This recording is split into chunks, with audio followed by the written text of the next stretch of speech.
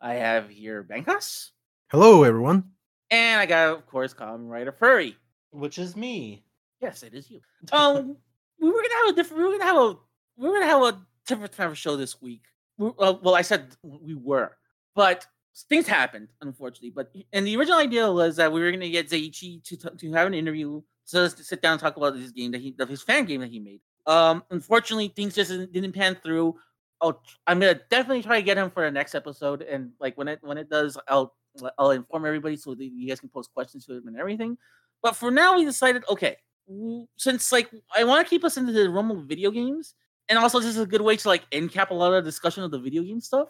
I figured we'd go back one last time into the video game like discussion. I know we did 3 parts of it. We did one part when I was doing the show solo, and then we did another part with our former co-hosts as well. And they said their things. And now we have a third host here, and we have to talk about their experiences. And then afterwards, what we're gonna do is we're gonna talk about the team up games. Because, like, believe it or not, Saint Seiya was not just in his own games. Also, he's also in part of like not many games, but it's an interesting discussion to have about these remaining games that are left. That's why I would like to call it the team up games. So there's a few games here that we can discuss here, and there's some interesting factoids about these games as well going into. So it's gonna be an interesting discussion, and hopefully y'all will enjoy that. And also, like we said, also if you saw that poster I put up on our Discord, not our Discord, on our Twitter, we are going to look at the final episodes of the season 2 of Saint Seiya, Knights of the Zodiac, the CGI show. Like I said, I think that's going to be the bulk of our episode right there, just discussing those episodes. But hey, we're going to discussing these games, and we're going to what we up to for the next couple of episodes afterwards. So why don't we not waste any time? Let's have a little bit of discussion as to let's go back to the video game well here for a little bit. Becca, since you're the new person here in town, have you had any experiences with any of the Saint Seiya games like prior to this what we're going to talk about? Like, have you played any of the Famicom games, the PlayStation 2, PlayStation 3, 4, PC, or any of the mobile games? Yes, I actually do have quite a bit of experience with the games, but the ones that I actually have on my position that I have played the most, and those are the ones that I actually have the most experience with, are the PlayStation 3 games. And well, in the latest one that was both PlayStation 3 and PlayStation 4, the last console game that got released, Soldier Soul, or yes, Brave Soul, yeah. That's the one that I particularly have a very strong affinity for that game, because that's actually the last time that the voice actor for the Mexican dub, the original voice actor for Seiya, actually got to play the character, Jesus Barrero. I've been mentioned to that one in the last episode when we discussed that. Yeah, and the game also has a Spanish dub, which was like it blew our minds, because they got most of the original cast back, and it's wonderful. Like, it's a wonderful experience to play through, like hearing those the classic voices in Spanish with that, which was quite a move for a Japanese company to do that, and to go out of their way to try and do that, considering especially that Bandai isn't that it's not that charitable in that regard when it comes to taking Latin American dubbings and other stuff into their games. Yeah. So those are the games that I have the most experience with. The particularly the first one, Battle for Sanctuary. That's the one probably that I enjoyed the most.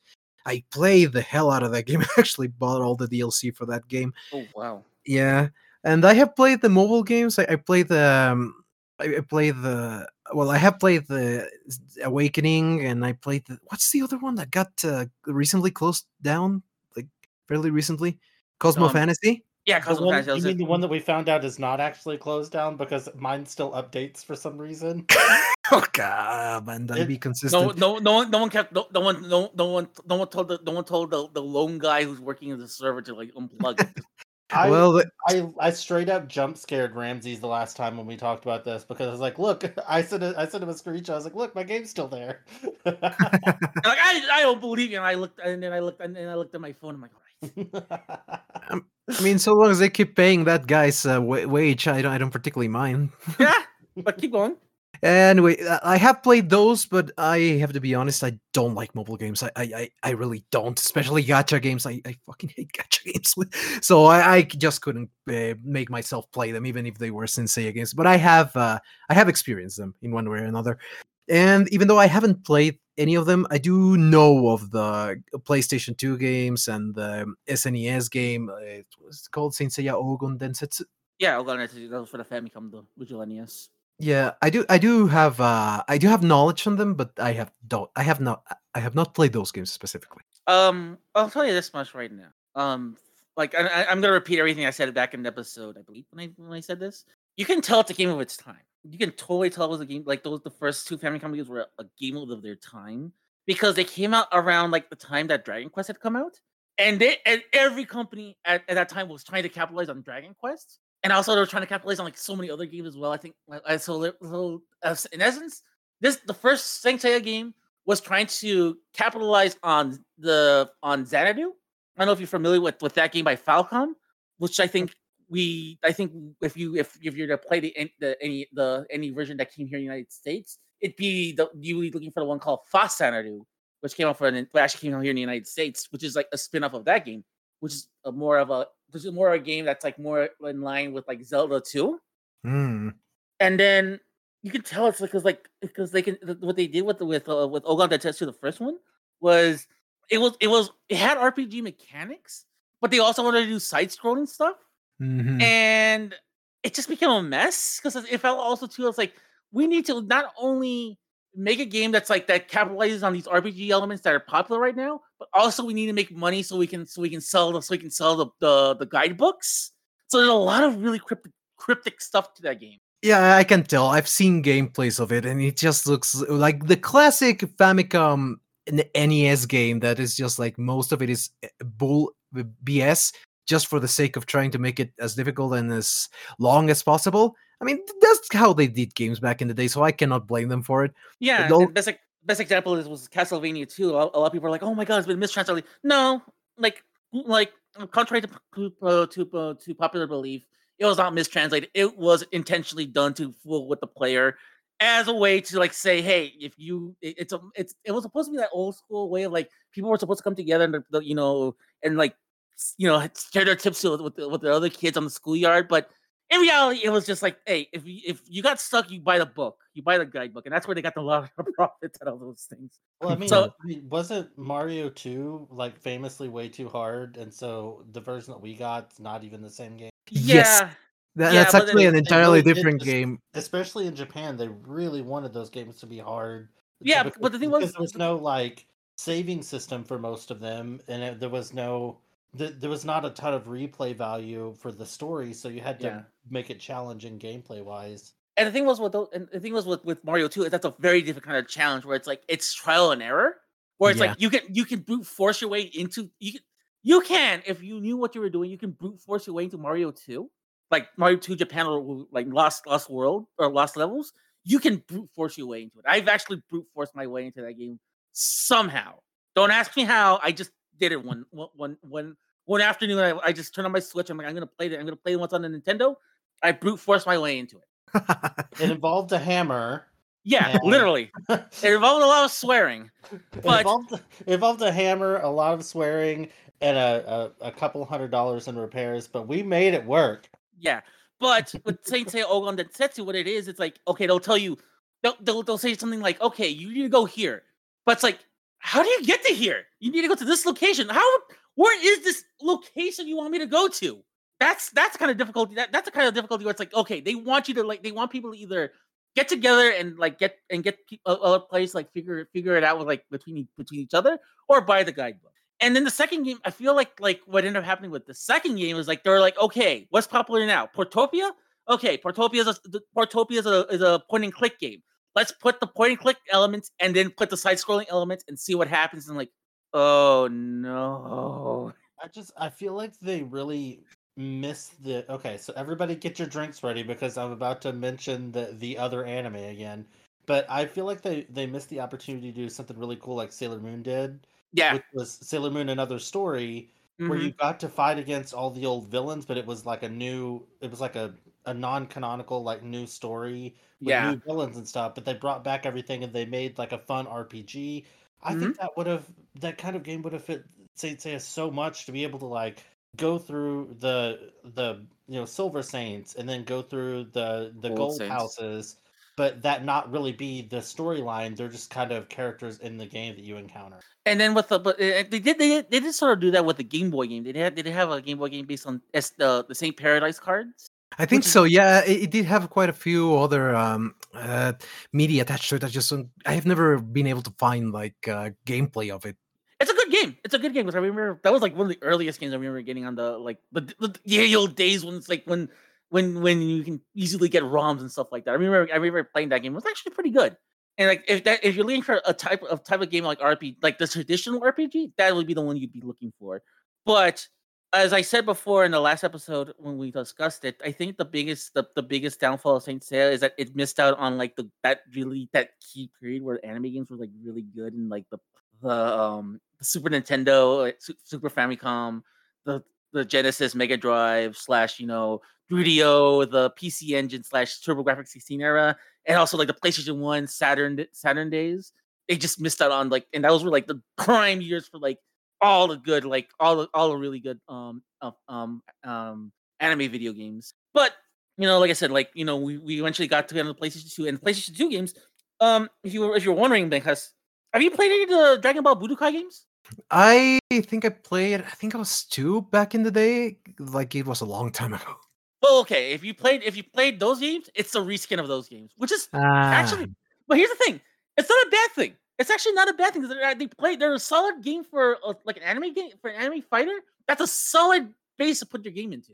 So it's not like I'm not saying it's like, oh my god, like, they just copy pasted. No, they just took that engine, just put Saint Seiya characters in, and it's like, you know what? It works. They're actually really good. Like if you can find them, like I'm not gonna encourage sailing the high seas if you know what I mean. But if you eventually find it, when you're yo-yo-hoing, it's actually worth your time.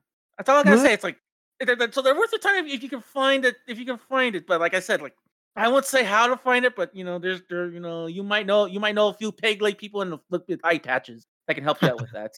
Well, I would attempt to find it, but I learned recently that my laptop can't even play PlayStation 1 games because I got the HD remaster of Chrono Cross and it crashes my laptop. So, ooh. Well, no, because that's a completely different game. That's a completely different issue altogether. It's like they actually kind of with that game, they actually kind of like what they did is like they actually kind of rebuilt the game from the ground up. So it's not that you can't play a PlayStation 1 game. It's just whatever fancy new things they added into the game, like it just can't do it anymore. Well, it made me really sad because that was my most anticipated game in 2022, and I don't blame you. And you know what the worst part is? It's actually really, really, really, really, really good. Really like one of the best one of the best remakes of an RPG right now to get. That's the worst part. I'm like, oh my god! I think that for Christmas, I'm gonna ask for like a Nintendo card, like gift card, and just buy it on the Nintendo Wii Shop. The eShop, yeah, you're better off. You're better off, and to be honest with you, I know that if it doesn't run on my Wii, then I can get a refund. But with Steam, they have the policy that like if you didn't check the specs of your computer before you bought it, then oh well, basesically, like you need. No, you can return it. You have a 10-day. You have a 10-day. You have a 10-day or 3-hour. You have a 10-day or 3-hour gameplay return policy. Oh, huh. I didn't think that they would take my return policy because I was. No, they believe it or not. I brought some games. But back in the days, back in the Yale days when I used to drink a lot, I brought some games, and the next day I was like, "What the fuck did I buy?" Hey, Steam sales, drunk or not, are very intoxicating. Exactly. I remember buying some of these games. I'm like, I am never gonna play this game ever in my life, and I just asked for a refund. And they gave it to me like a couple hours later. I'm like, thank you. Yeah, the only time that I've been able to get a refund was I bought Uno, and for whatever reason it wouldn't load, and it had something to do Oh with yeah, don't worry about it. That's a very common thing with that game. That yeah. game is broken. But I That had to like you're show them that it would just like stall on the opening screen, and they gave me well. money. How long ago was this? Like if this was because like super recently they've been more lenient on returns. So like you could actually get a return like if you ask for it. So trust me, Well, I mean, I've had it since like July, so I doubt that. Oh Lord. Okay. I Yeah, doubt no. they'll give me a refund on it now. Like I've had it since Okay. the release date, so Okay. What's real? What like we have gone so far off topic here. it's This not is actually unusual. like I think I think I'm gonna put down. I think what I'm gonna put down for an episode one of these days. I think between the three of us and my other hosts on the Saturday Morning Squad. I think we're gonna do an RPG episode, and it's gonna be the four of us just going off on RPGs. If No, anybody that, says anything bad about Lunar, I will literally leave. I don't think he's played it, but I have nothing but love for Lunas to me. So like I said, I'll put that. I'll pitch that idea to my co-host later because like we're actually scrambling for ideas later. But And in this household, we don't acknowledge the PSP remake either. So I'm just okay, you know what? We gotta go back to Saint Seiya here and talk about Saint Seiya team up games. We can discuss this off stream, and like I said, I really like because I really want to talk about this, man. Now that you guys are now that we went into that topic, fuck me, I want to talk about some. I want to buy an RPG. I want to go on eShop right now and buy like a. You know what? What am I even saying? I have here the first three Dragon Quests on my Switch. I should just play those for right now. that'd be a good way to spend the time. Yeah. I'm 110 hours into Xenoblade Chronicles 3, and I still haven't finished Chapter 5. I need to get Atelier Ryza 2 before the third one comes out. All right, okay. You know what? This is actually a good place to begin because like, we're actually gonna talk. I wouldn't call this an RPG, but it is. It has RPG. Again, it's a hard game to really pinpoint what they're trying to do with this game.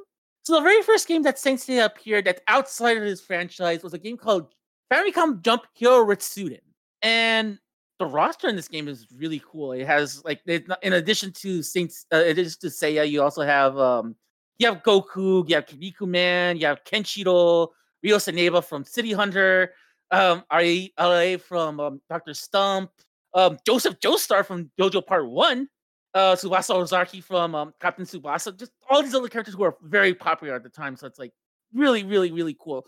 And the way that's why I can describe this game is like it has RPG elements, but Like it also what's up? It's one of those games that's not as strictly an RPG, but many of the elements like the RNG and the stats and some of the gameplay, it's very akin to those, right? Well, more along the lines of like it has side scroll, it has like top down like parts where you like going around and punching enemies. Mm-hmm. And yeah, how does that work with Tsubasa? Does he just kick a ball at people? I don't know. And also, is he kicking?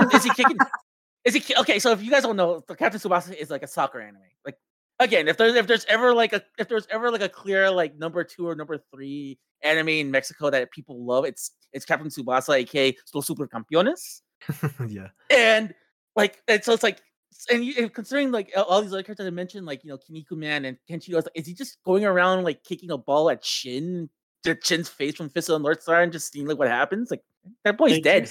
Some of these seem oddly matched, like because Kin from Fist of the North Star literally explodes people's heads. Yeah. And then you have a soccer player, so yeah, it's a little weird. Okay. Well, and also too, it's like Kinnikuman. If Kinnikuman has his muscle buster, and also he Seiya has the rolling crush, so they can do like the muscle docking with that.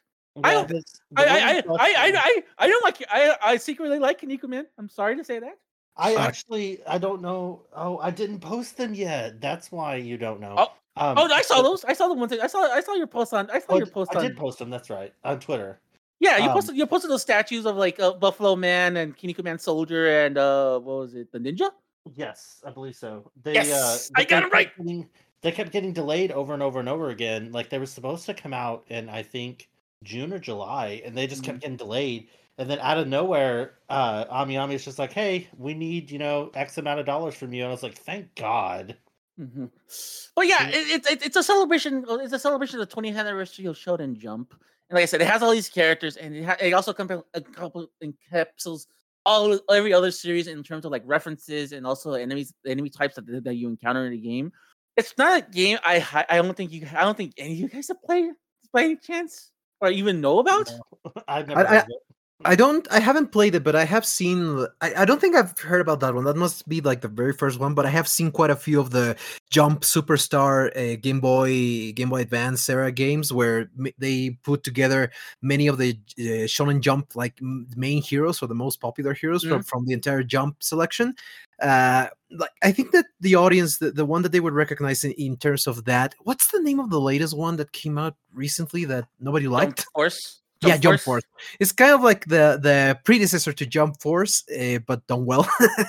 and that's basically the basic idea, right? Like getting together the many popular characters, or mainly the protagonists of most of the most popular franchises from the Shonen Jump, and putting them into the game. Seiya, unfortunately, has always had like the issue of I think Seiya is the only playable character that appeared in those classic games, and only in Jump Force Seiya and Shiryu appear. Like we've never gotten like more than 3 characters from Seiya, as far as I know, or have we? When we get to Jump Ultimate Stars, which is actually the next game on our list, because like we jumped from 1989 to 2006 was that one. So, but yeah, okay, so Seiya's the only playable character. But you also have all the access to the rest of the other saints as like assistants. Oh, so they appear, but they're not playable per se. Yeah, they're not playable, but they are. But I'll get to. But we're talking about Jump Ultimate Stars. We might as well get to it. It's for Jump Ultimate Stars. It's a sequel to Jump Superstars that came out, I believe, 2 years earlier for the DS. Not for the DS. Yeah, well, for the original DS. Yeah, what am I saying? I thought I was going to say the Wii, but no. Yes, this came out for the original DS, not the 3DS, and this is more. This is a fighting game more in the style of Smash Brothers. So if you want a Smash Brothers like game with Shonen Jump characters, this game is really worth it. And the roster in these games is just it is stacked. Again, Saint Seiya has a bunch of Saint Seiya characters. You have Seiya as playable, and then you have all the other characters as like as assistants. You have Seiya as a playable character. You have the rest of the other saints, the rest of the main bronze saints as like assistants. And then you got two helpers. You have Mu and Athena to help, like just as little panels you can put in to like give you boost. But in the actual game, if you're looking for actual characters, like the actual characters you're gonna be use is just Seiya. And you can use the rest of the Bronze Saints as like assistants, and each of them have like their own varying abilities with like depending on like what panel you use. Because how the game is structured is on the top part of the screen is actual gameplay, and the bottom part of the screen is a panel, and you can put the panels in any position you want as long as they fit, and you can use those panels to either like switch characters or summon other characters with it. And like I said, some of these some of the stuff you can do is like, for example, you can summon Ikki and he does his things Genki them. And what he does is when he comes out, he essentially freezes everybody he freezes everybody within his vicinity of the attack. That's neat. So but in competition, believe it or not, you can actually use Seiya as an assistant, and his assist is actually one of the best assists in the game. That's great. Because like what he can do is like in one of his assists is that he uses the shield of Athena. The shield of Athena he uses to resurrect Athena at the end of the 12 Houses arc. Yeah. Puts it in front of him, and if you get right by it, you get a full bar free. You get a full bar of energy, just like, hey, free energy. No one's there, and no one can stop you from it. That's pretty awesome. And like I said, this game is stacked with characters, and like I said, this has characters from like the past, and at that point, like everything current at that point. So you had like, it's not only did he have like not only had Saint Seiya, but you also had Kinnikuman. You have Hokuto no Ken, Fist of the North Star, and Dojo Bizarre Adventure, but also and Dragon Ball, Dr. Slump. But you also had Bleach. You also had Gintama. You also had Naruto. You had One Piece, and Yu-Gi-Oh, and all this other stuff that was like really current at the time as well. And there's there's some weird ones on here too. Like there is some like weird choices here. Like Puyo no Fuku Jaguar. I don't know if you heard about that series. No, it doesn't ring a bell. It doesn't ring a bell. Okay, it's about this guy who wants to be a musician, but this guy named Jaguar is trying to pursue him to play the recorder as his as his instrument, and he just keeps on harassing this guy just to play the recorder. And yeah, it's insane. It's insane. Sounds like a sport manga, but instead of trying to get him to join the team, it's like, hey, play this instrument. Yeah, play this instrument. It's the greatest instrument of all. And they got like, oh my god, it's insane. And yeah, speaking of insane, they also had a Bobobo in the series. And there's some other weird ones here, like the Space Adventure Cobra. I'm like, what? Okay, Space Cobra. Yeah, but he's only an assistant in that one, unfortunately. Wow. But yeah, like I said, I don't think I realized that was Shonen Jump. it was. There's a lot of stuff. Like, really? I've only ever watched the anime. The manga has never been released over here, so I guess I just never realized. Technically, the manga was released, but you have to pay a king's ransom for those because like those were published by Viz. But like, I don't think they finished super. it, though. No, this was like super. Like we're talking 1980, like late 80s stuff. Like very like we're talking like 1988, and they only published it in floppy, like in 32 page like book and a 32 page like just regular book, not like they didn't publish like how we use nowadays. Like you can get like the actual like the actual volumes. No, they just gave us like 32 page like volume, like 32 page like regular ass comics. Well, I'm personally excited, and before I say, let me preface this by saying that this is something I put on myself, not other people. I don't judge other people by this standard, but I judge myself by this standard.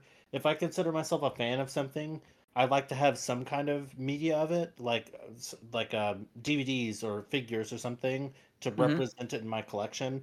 And Cobra Crap is expensive, but they are releasing a pop-up parade figure of him and the robot lady. And I'm so excited to get a figure of him because his figures are like $400+. Mm-hmm. Trust me, you're preaching to the choir to a guy who will literally sell one of his kidneys for the Figma of both Cobra and of Lady Armoroid. Well, if you like statues, the pop-up parade line is cheap and amazing. I saw some of them. There's some of them on my wish list. I want them to do Saint Seiya ones because that would be like, even if it was just Seiya, just do something from that line because those figures are so well priced and they're better quality than Crane Game figures. But and not just that, but it's like one of the cool things is like those figures are actually the same size as like like the regular, like if you're one of those people like that buy SH Figuarts and or Figmas and stuff like that, they're at that same size, so they can actually be in that same scale. If you want to like pose them with like, if you want to put them in the collection as well, they'll fit in just fine. And not necessarily between shows, but within the same properties, they are scaled to each other. Like I have Hiei and Kurama from Yu Yu Hakusho, and they are scaled to each other. Like Hiei is much shorter than Kurama, so they look really good together. It's not like when you piece kind of figures from different collections, because like my Saint Seiya figures, I have some Bandai America ones, I have some like Crane Game figures and some like mini figures, so they don't look the greatest all staying together because they're not scaled properly together. Like I don't care what scale figures are in as long as the set looks nice together. And I don't get me wrong, like I love all of my Saint Seiya merchandise, but like I really like it when they all are kind of uniform. Together. Like the same line. And even with Bandai America, the Seiya figure and the Shiryu figure are the same height, even though Seiya is supposed to be shorter than Shiryu. Mm-hmm. Okay. Yeah. Let's reel this back. We gotta go back here. We gotta go back here and talk a little. We gotta go back to the video games here. You're always cutting me off when I'm getting excited. I'm sorry. Well, we got a strict schedule to fulfill out here, and yeah, I mean, as much as I want to do this off-topic topics, it's like I don't want this going for too long either. The first two games I just described is okay. One of the game absolutely translated in English whatsoever, and I doubt we're gonna get an English translation of that game unless someone's crazy enough to translate it. Jump Ultimate Stars.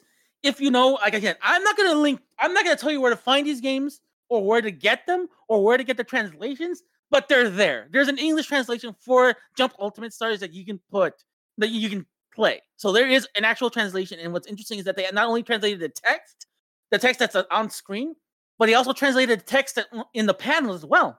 And it's very important because like some of the things in the game where to unlock stuff, you need to use context clues between the player text to know what panels go together, so you can get the next panel up, so you can get like the next power up for the characters. So it gives you an idea. So it tells you from the context clues and showing you the panel. It tells you like, okay, you need to use this character, and you can finish out the panel and use it, and that will make like that'll give you because like everyone has what they call a level 8, like a level 8 panel, which is just a huge fucking panel. That's like the only character you're gonna have, but they're OP as hell. And it's like, okay, so with the Dragon Ball, you have Super Saiyan 3 Goku. With Naruto, you have him in his awakened form, and then with Seiya, you actually get him because. I don't think they want to have too many spoilers, so they gave him the Sagittarius cloth. So I don't think they gave him the final cloth, unfortunately, which I think is like. But it's like, I'll be honest with you, I love that final cloth a lot more. But well, I digress. But like, yeah, he gets the Sagittarius cloth in his for his ultimate form. Ichigo gets his Bankai form and all that stuff. Yada yada yada. But so in order to unlock that kind of thing, you need to look at the context clues within the text. Not just in the text in the screen, but also with the flavor text. I know, repeating myself, but yeah, like I said, I am not going to tell you where to find this game. I'm not going to tell you where to find this stuff. It's the translation stuff is more readily available, and I can talk a little bit about that. It's on romhacking.net. But to get the other things to play it, I'm not going to tell you how to do it because I don't want the FBI breaking through my window. I already had that happen once before. Oops, I shouldn't be saying that. But regret. What's up? I mean, there's this really cool website called Google.com, and you can type things in there. I've been trusting less and less in Google. It's one of those things where it's like there's this website. There's a place called Alta Vista. There's a place called Alta Vista.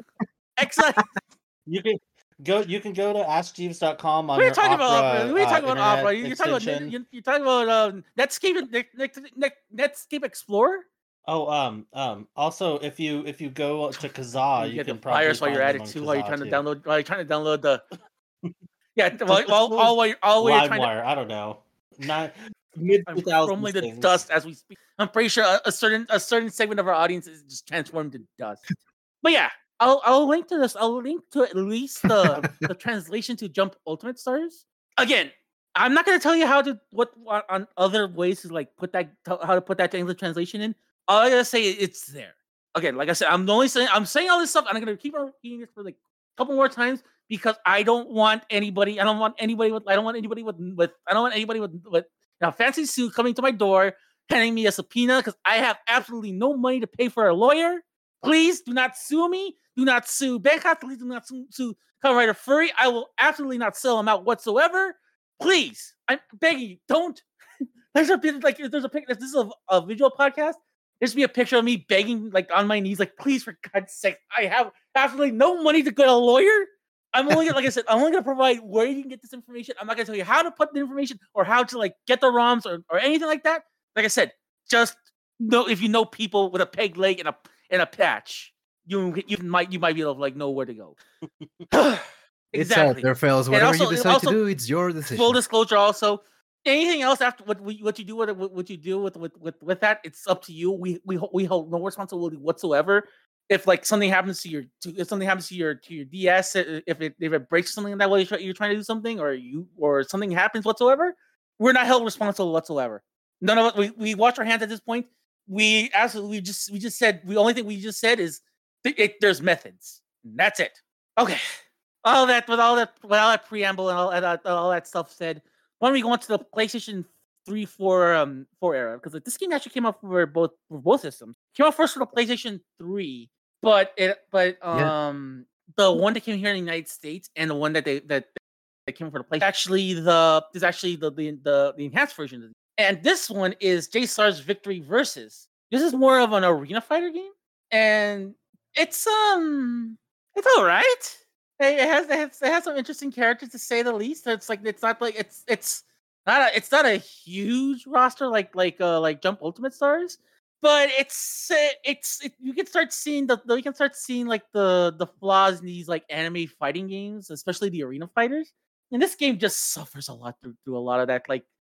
It's an anime arena fighting game, and if that description does not appeal to you because you've played these games before. Congratulations, it's the same damn thing. That's a shame because I think that's the greatest sin about those. Because in theory they're pretty good, but the problem is when they become so stale and they become just the same thing with a new package and they don't even add anything that's worthwhile. And if you're wondering, the only character in this in J-Stars Victory is Seiya. So yeah, why not? And actually, course. it's I find it interesting because it's like the first two games that we talked about, Famicom Jump and Jump Ultimate Stars, they're using the manga designs like highly. It's something that's very rare for them to use the manga designs. Here, he just flat out just use the anime design. Just he's wearing that weird helmet and everything. Me and Kamen Rider Furry have gone Yeah. back and forth on what our thoughts on that design, but if you like it, more power to you. That's not my thing. I like more the tiaras. Fight me. I feel like Fair enough. the helmets make more sense if for fighting. They don't necessarily look I don't know. better, but they make more sense. Here's okay, just a little TV on that. Like the problem with that is like yes, they do make sense as protections, and if you are gonna be fighting people with superhuman abilities, they make complete sense. But the thing is that the manga establishes this, and it wasn't very well translated into the anime. There is a progression, and there is a reason for why the bronze clots are so bare bones, the original ones. It's because the idea is that they are the lowest rank of the fighters for Athena. And the higher the rank, the more protection they offer. And you can see that how the silver clots offer much more protection than the bronze clots, but they're still very bare bones compared to the gold clots. And then the gold clots are a proper full-fledged suit of armor that protects the entire body. There's that line of that line of progression that's also how they showcase how the bronze clots gain more power throughout the series. Like every time they get repaired, they evolve in one way or another. That's something that got lost in the anime because of how much protection the original bronze clots offered, and it even felt very weird because I remember when I was a child, some of my friends told me like that they prefer the B1s of the anime compared to the V2s, and one of the arguments was that they protect less than the original ones. Case in point, like those are the types of things that Bandai just thought, well, okay, to Bandai's credit, it did help quite a bit with the sales of the toys, which ended up helping with the popularity of the series. So it's kind of like, put it in a balance, take your pick. And also, we missed out on a lot of the weirder designs, like that weird, like that when they got their claws resurrected the first time by Mu. They got that weird one with Seiya where he's got like the things on his side. It looks like he's got like earphones. The Mega Man. The V2 in the manga, it's infamously called the Mega Man armor. Oh no, I think I broke him. I used to just call it the Power Ranger armor, but that makes better. You just hit the nail right there. Jesus Christ. But yeah, going back to J-Star's victory, like I said, the game, it's fine. It's a good anime. I would say a good anime fighter. It's a decent anime fighter.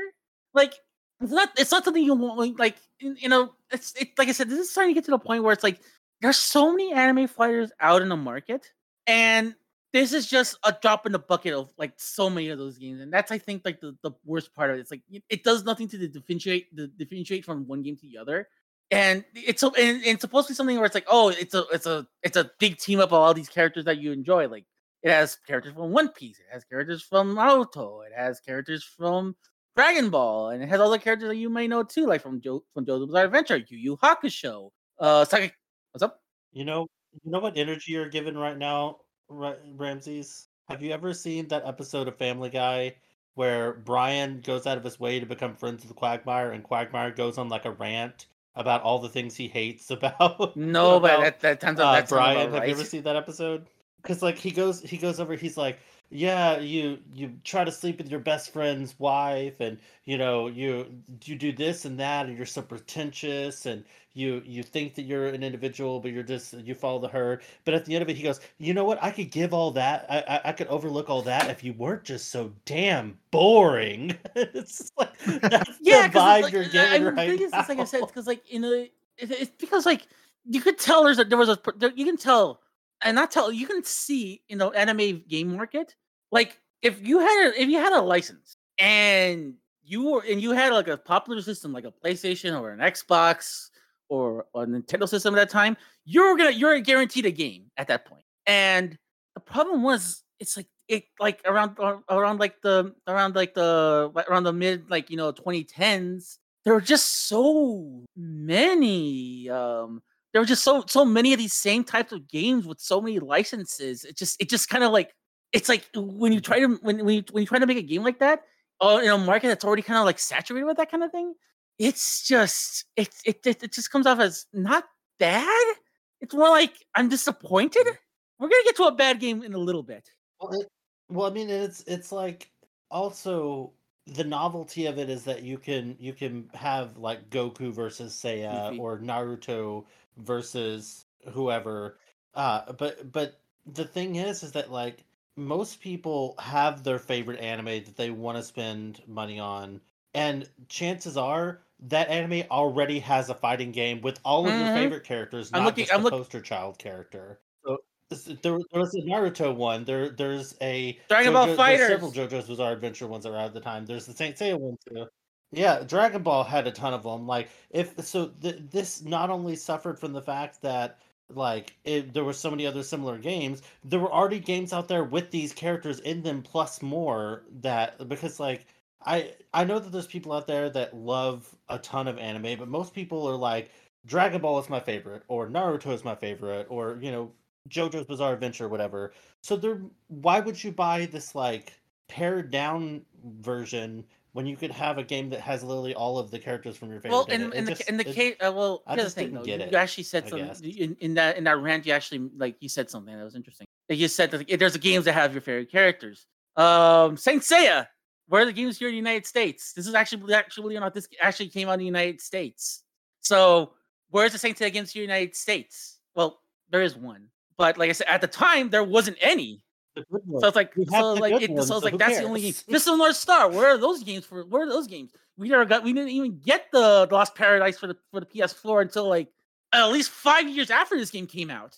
So so you want to play Yakuza? Yeah, you pair down Yakuza with Fist of the North Star. You're not gonna have that for like the next couple of years. But and then with like Dragon Ball, Dragon Ball, you had a lot of great games. Naruto had a lot of great games. Bleach had a lot of great games. One Piece had a lot of great games. JoJo had some good games. We can argue about that, but there are some better. Like, as a matter of fact, if you want a better arena fighting game, JoJo's Bizarre Adventure All Star Battle is a way better arena fighting game. Oh my god. Okay. That's the thing. It's like since he has so much potential for video games, like it could be done in several different styles and several different genres, but it just got stuck in Bandai's let's recycle the same game over and over again, and sadly, it does suffer from.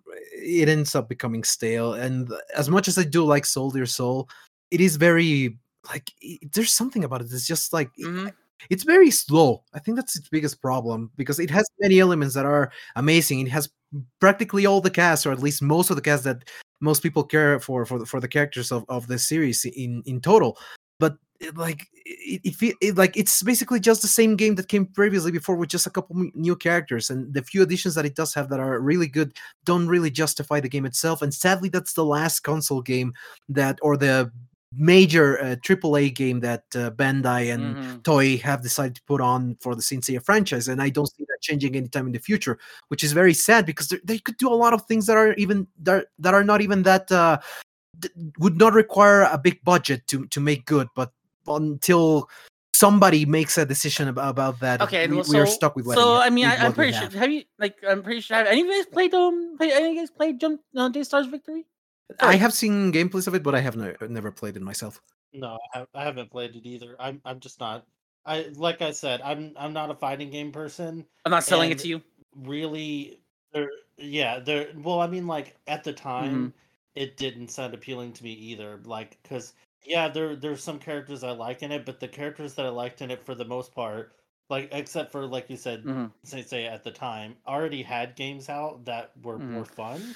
So I just didn't see the disappointment continues. We move on to 2014 to 2019 with Jump Force. Can I? So I don't know whose idea it was to do this, but so Jump Force kind of had like a quiet fizzle out towards the end. Like they announced that they were going to be just not supporting the game anymore. But I don't feel like it was widespread knowledge because a lot of these retailers like GameStop and Steam and other places were like heavily discounting the game like just weeks before it was about to shut down, and I just felt like that was kind of sleazy almost because like people were gonna buy it, be excited, and then to not have Or if you spoilers. get, Like you can still play the but base if, for game by example, you have yourself, the game on but Steam, like you can find ways to do it via Parsec as well. it felt sleazy that they were like trying to Yeah. get the last like few dollars out of it there at the end Oh of its yeah. life cycle. And I'm sure other games do it too, but this was something that I like specifically had always been tangentially interested in buying, and I saw that it was cheap and literally had it in my cart to check out on GameStop for Fucking like hell, man. 80% off. And I literally saw something on Facebook that was like, "Oh yeah, it's getting canceled in like 2 weeks." And so I was like, Yeah. "Guess I'm not buying Have this." you watched or played anything of this game, Benkos? I have watched quite a few gameplays of it. I was tempted to buy it just precisely because it had Seiya and Shiryu on it. I wanted to see if they might have been involved in the quote unquote plot of that game, but from what I saw, it just looks so. I don't know. It's weird. Like if you look at videos of it, it doesn't look that bad. But like when I actually got to test it because a friend actually bought it, I tried. He hadn't unlocked those characters yet, so I don't remember what characters I used, but I played it and it was just the gameplay so weird. Like I don't doubt that there are people that genuinely like playing that game, but it wasn't for me. It didn't feel like a good game, and I Yeah, didn't enjoy playing it, that's so I kind of the didn't same bother to get it. sentiment that a lot of people had with the game as well. You're not alone on that when a lot of critics really panned the game for being kind of like middle of the road. It's kind of the same complaints I had with the last game I had, J-Stars Victory. It's just it's that game, but put in a way more fancier package. It suffers the same things where it's like it's an anime fighting game. If you want to play all these characters, they're in better games right now. And like the only reason why you would want to pick up this game is like, for example, is for like some of the novelty characters like Saint Seiya. Because he had died from Adventures of from Dragon Quest Dino Daiboken. Yeah, what? The Death Note characters. They're in NPCs. Was it Death Note in it? However, they're in Jump Ultimate Stars as assistants. Dang. I believe so. Was Toriko in that one? I can't remember. Oh no, Toriko was before that. Toriko was always a fun one to see. I don't feel but Toriko was in J-Stars Victory. I don't feel like he that's gets one of those love. series. It's like for a minute it was red hot and it just disappeared, and that's one of the series I kind of want to get into. But yeah, and on top of it, again, this is not the fault of the game. This is more just like the state of how games are right now. I really hate the DLC model, and I hate that this game was really heavy with the DLC model too. I feel like I was always seeing on the Steam page that, oh, here comes, All Might from, My Hero Academia. You have to pay $10 to get him. And it's like, and again, that's not specifically this game or Bandai as a company. That's just kind of it's the subscription model. They sell Fortnite, and they sell like the popularity of Fortnite, and people buying like the people buying like the what's it called, the battle passes, and they want to have like their own battle passes on their own game. But at least Fortnite is free, and you can enjoy the full game. Everything is cosmetic in that. This is charging you for specific characters with specific move sets when you've already spent potentially $60 on the game.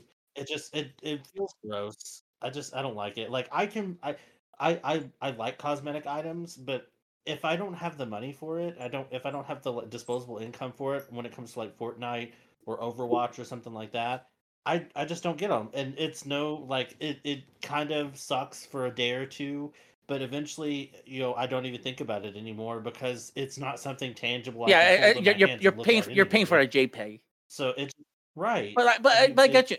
It's very frustrating. And I distinctly remember this game's DLC models though. Yeah, and the worst part is like other games are actually way more generous with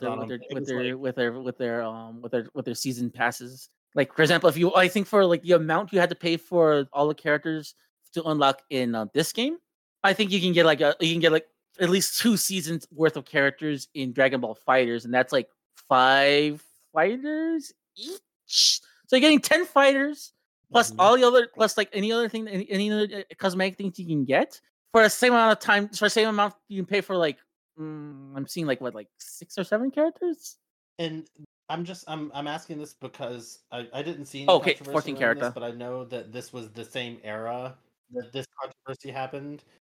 Was this one of those games that No. had the DLC characters on the disc? No, they learned but they it was learned a behind the lesson. paywall? Okay, because I know that this was around the everyone time that learned a happened really lot. harsh lesson back in the PlayStation 3 era, keeping a lot of DLC stuff in disc. Yeah, thank you. That was Thank you, Capcom.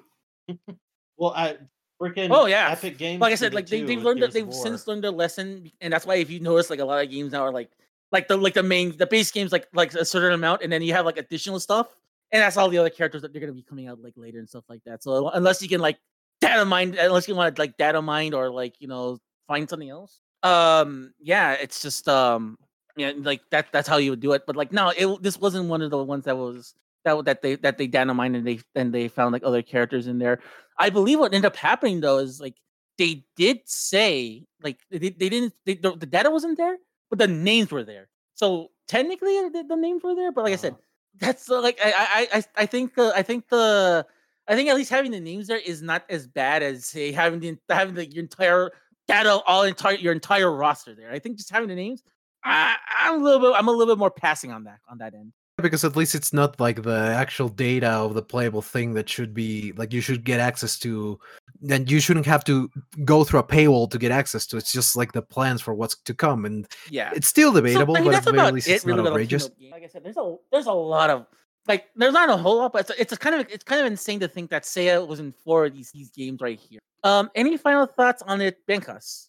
Yeah, regarding those particular of games, one thing that I'd like to say is that it's a shame that most of those didn't come officially here to the West. Okay, we've discussed how you can, quote unquote, get access to them. That's on each listener there, but not getting here, it's unfortunate in the sense that despite everything, it still shows that Seiya being put there puts him on a very good ground with all the other protagonists from different series, because I think that's one of the biggest problems that Senseiya has had, like in America. Like it hasn't gotten the exposure that it needs for audiences to get accustomed to the characters and therefore give an opportunity to the story.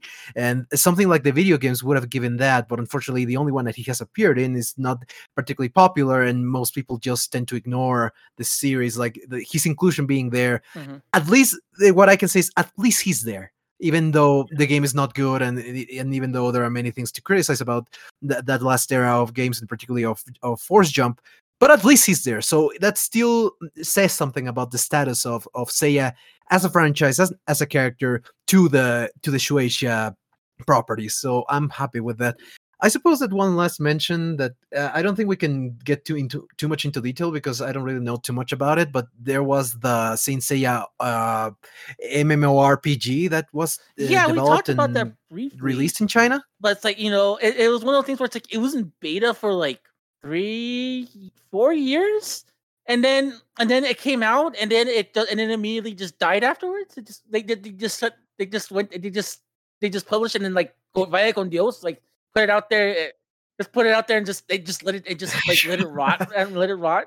And like I said, I'm not 100% sure on what happened. I do know like what it was. They were doing the game since like the early 2000s, and they released the game in 2016 and closed the game in 2017. It did last for a long time, and as far as I know, it was very popular on China. The problem is that by the time that it officially was released in other territories, I think it was a little bit of too little too late. Not to mention that from what I hear, the official translations were quite bad. So it was, because I heard that it officially came out in Latin America. There was a Spanish version, but apparently the translations were terrible, and like it was more viable to actually just play a fan translation of the Chinese in the Chinese server. So it's one of those things in which like it wasn't handled well, and so it's there. Like it has very interesting. Like it's a very interesting thing. I think we could probably try to dig a little bit more into its story, the history of that game on another time. But it's more of an anecdote than an actual playable experience. And yeah, sadly, I think it has already closed. I'd be lying if I said that I knew for sure. But yeah, it's not something that's viable in this. Yeah, not only that, it's like at the date of like if you want a better this. MMO experience, people are going to go to Final Fantasy 14. I'm sorry to say that. Like as someone that's been recently getting into Final Fantasy 14, it's like if you gave me the suboptimal Saint Seiya game and Final Fantasy 14, I'm going to Final Fantasy 14. I'm sorry. I love Saint Seiya and all, but this is the better option. With that said, I get you. Comrade Furry, your final thoughts on all these on all these team up games, or final thoughts on like Saint Seiya games? Not really on the team up games, just because I don't have a ton of personal experience. I'm just not a That's fighting fine. game kind of gal. But I do have an update. I have stopped playing Saint Seiya Awakening because I also, no matter, kind of like you were talking about the MMOs, like even the power of Saint Seiya can't get me to enjoy gacha games. Like I tried real hard there for a while, guys. Like a solid like 2 or 3 months I tried. I even bought the pirate skin for Aldebaran because I really wanted it and never even ended up drawing Aldebaran. So I spent like $10 on this game for no reason. Yeah. Yeah. Oh well, I guess. But it was Yeah. it was fun, but it's just like most gotcha games. You kind of get to that point where you have to start paying if you want to progress. Like the level caps and the challenges just get so impossible that it just becomes not fun anymore for the Yeah. free to play model. So Yeah, and I had to retire that one from my and you're not, phone. and I don't blame you. I It's like get those you. games are like designed to like suck your money, like hardcore. So like, yeah, they're like the game might be generous, not be very generous with you at first, but afterwards, it's like, guess you're on your own afterwards. It's like, Yeah, because you like as long as you were leveling, like when every time you leveled up, it gave you a pretty generous amount of stuff. But at a certain point, you get to where it takes you like a week or two to level up. So then the like in-game currency and the bonuses and everything just start coming or stop coming, and it just becomes stagnant. And that's the point that I got to with it. So sadly, I am without Saint Seiya gameplay yet again, but maybe never we'll give get up another hope. game in That's the all I gotta future. say. You never know. Never ever give up hope on anything with Saint Seiya. Look what happened. Like for a minute, like we all thought it was all but over, but we got another season. The manga is available to read on the app. Who knows? Like maybe this might be the shot in the arm it needs. Who knows? Maybe when we talk about Saint Seiya video games again, we're gonna be talking about the Fortnite skins of Saint Seiya. I buy it. Cursed, but I'm here playing for it. I'll openly admit that. I would buy them. I don't know how much I would use them because I like to wear my skins like my sexually exploited male skins. So I just don't think Then most likely maybe they if they will. didn't show Most you likely, shirtless because most likely that they would know be what very sells. canonical. They know what sells. Oh my god! Shiryu Yo, can't oh keep my his god! clothes There on is. anyway. We gotta talk about that. It is in the episode notes right here. By the way, I do have here a note about that. Like Jesus Christ. So yeah. Oh, and that was an interesting. We went all over the place on this discussion, but that's how things are here in the Saint Seiya Cosmocast. We go in tangents, but you know what? We do in a That's what we living do. matter. Even though I That's had what to we keep do, on yeah. wrangling us all the way back, but so yeah, that was an interesting discussion. Like I said, like we don't know when we're gonna come back to this discussion again. Maybe when we get some updates on the new games, maybe we can talk about maybe you can talk about the stuff we can talk about more Saint Seiya video games and stuff like that. But pretty much we're gonna be kind of in a circular like argument where it's like we're gonna be arguing the same things we discussed in the last couple of episodes and stuff like that. We're just be repeating the same stuff from way back in the when I was doing the solo episodes and whatnot. So well, let's see what happens. Hopefully, like I said, we're Saint Seiya's in a good place right now. We can only get better from here. Speaking of getting better and getting better with time, let's talk about this. Let's talk about the CGI show. Let's talk about the last couple of episodes, just 9 through 14, 9 through 12 of this season of Saint Seiya. I have final because Where'd I'm you looking get at Final 14 Fantasy. I had from? Final Fantasy 14 here on my. I have here Final Fantasy 14. I was looking at the date of Final Fantasy 14. So I was looking for information when I was trying to like make. I was like, did the Saint Seiya MMO game come out before Final Fantasy 14 or after Final Fantasy 14? Like, no, it can't. Final Fantasy 14 came out before it, so yeah, it makes perfect sense that it ate its lunch like totally. Well, you also have to remember Final Fantasy 14. Not even the was first couple of years, like garbage the for first like couple the years like that it the came out first before couple they of months, and they're like, completely revamped oh it. shit, we gotta fix this. No, it was bad for a long Yeah, while. I was like, but my friend played it from day one. I think it's been more. It I was think, pretty bad but for a while. I think it's been like a good year or so before because like it was like that stuff was like pre-beta. Like that was the stuff on beta, and then when it finally released it in Realm Reborn, that's when they realized because that wasn't a beta. exactly. They And they're just like, you know completely what? trashed the game and started over and called it something. It wasn't a beta though. Like I promise you, like my friend was even there for like the final countdown of it turning into Realm Reborn, where a bunch of people logged in to say goodbye. Like, yeah, it was Anyway, we're talking about Saint Seiya today. I have something to say. I just want to preface this with I don't watch these episodes until literally the last minute because I am a massive procrastinator. So I had not watched episode 9 until literally today, was along with all the other ones. So when I say I was a mind reader and I'm going to take all the credit for it, and the last time we talked about these episodes, we were dealing with those stupid skeletons at the Virgo Temple.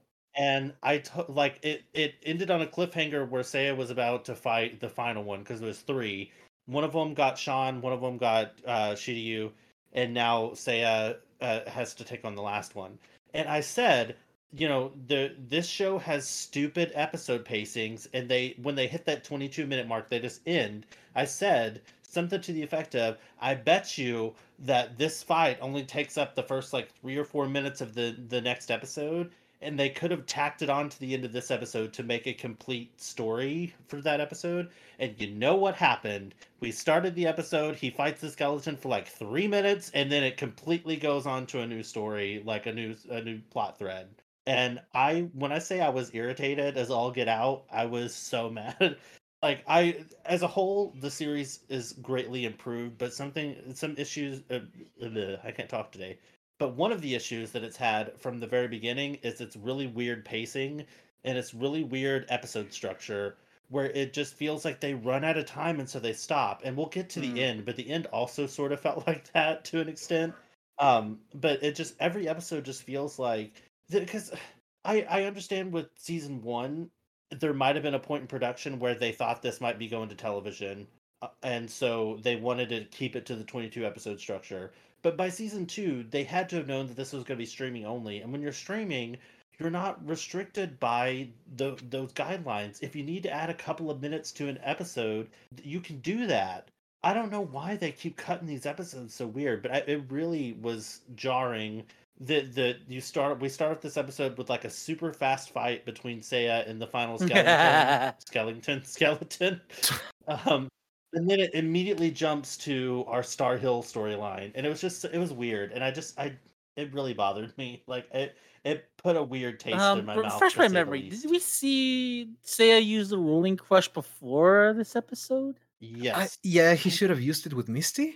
I can't remember if he used it with Misty, but I know he used it in the last time. The last gold. Who was the last gold saint that he fought? Ionia. Leo. He used it against Leo. I must have been falling asleep at the wheel because I just realized I thought that was the first time he used it in these block of episodes, because that was like my only note. Because like you're right, it's just like they go to one thing to the other. I'm like, there's nothing really to note here. Like we spent literally the first 5 minutes with just doing this, and I'm like, okay, cool. And I wrote down in my notes, Rolling Crush, good to see it. I'm like, and I'm like, I had to stop and realize, did we see it before?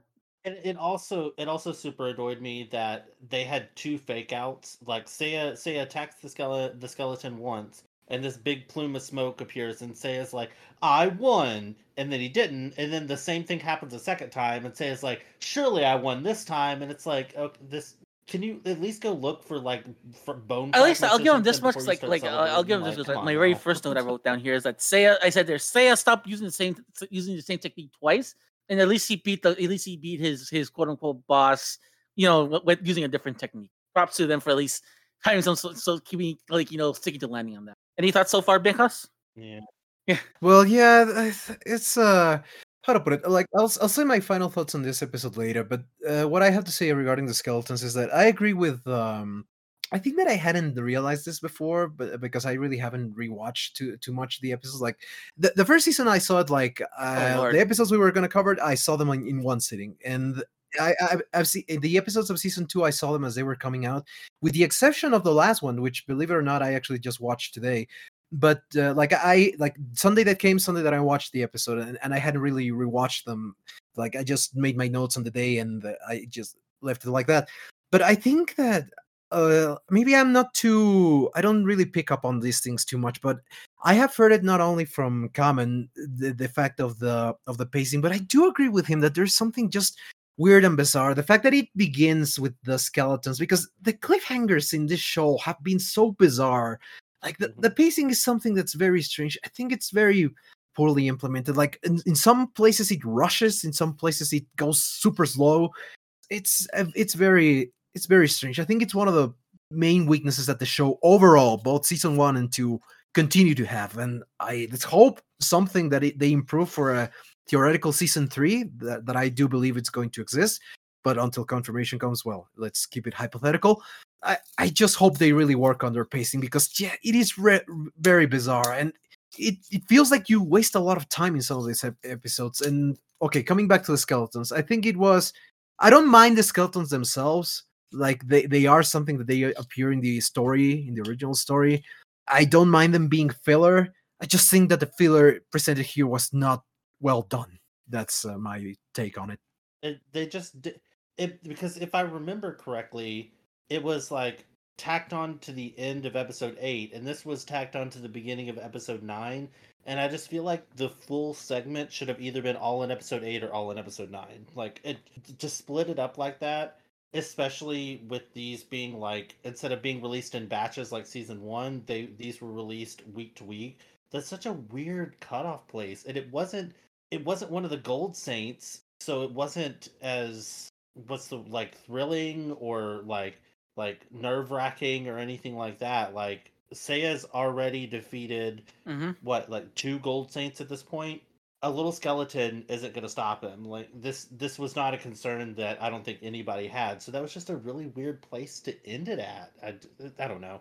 Like if you look at Netflix shows, like the Netflix original shows, so, like some of the episodes might be 25 minutes, some of them might be 36 minutes, some of them might be 32 minutes. It's just however much time they needed to tell that part of the story.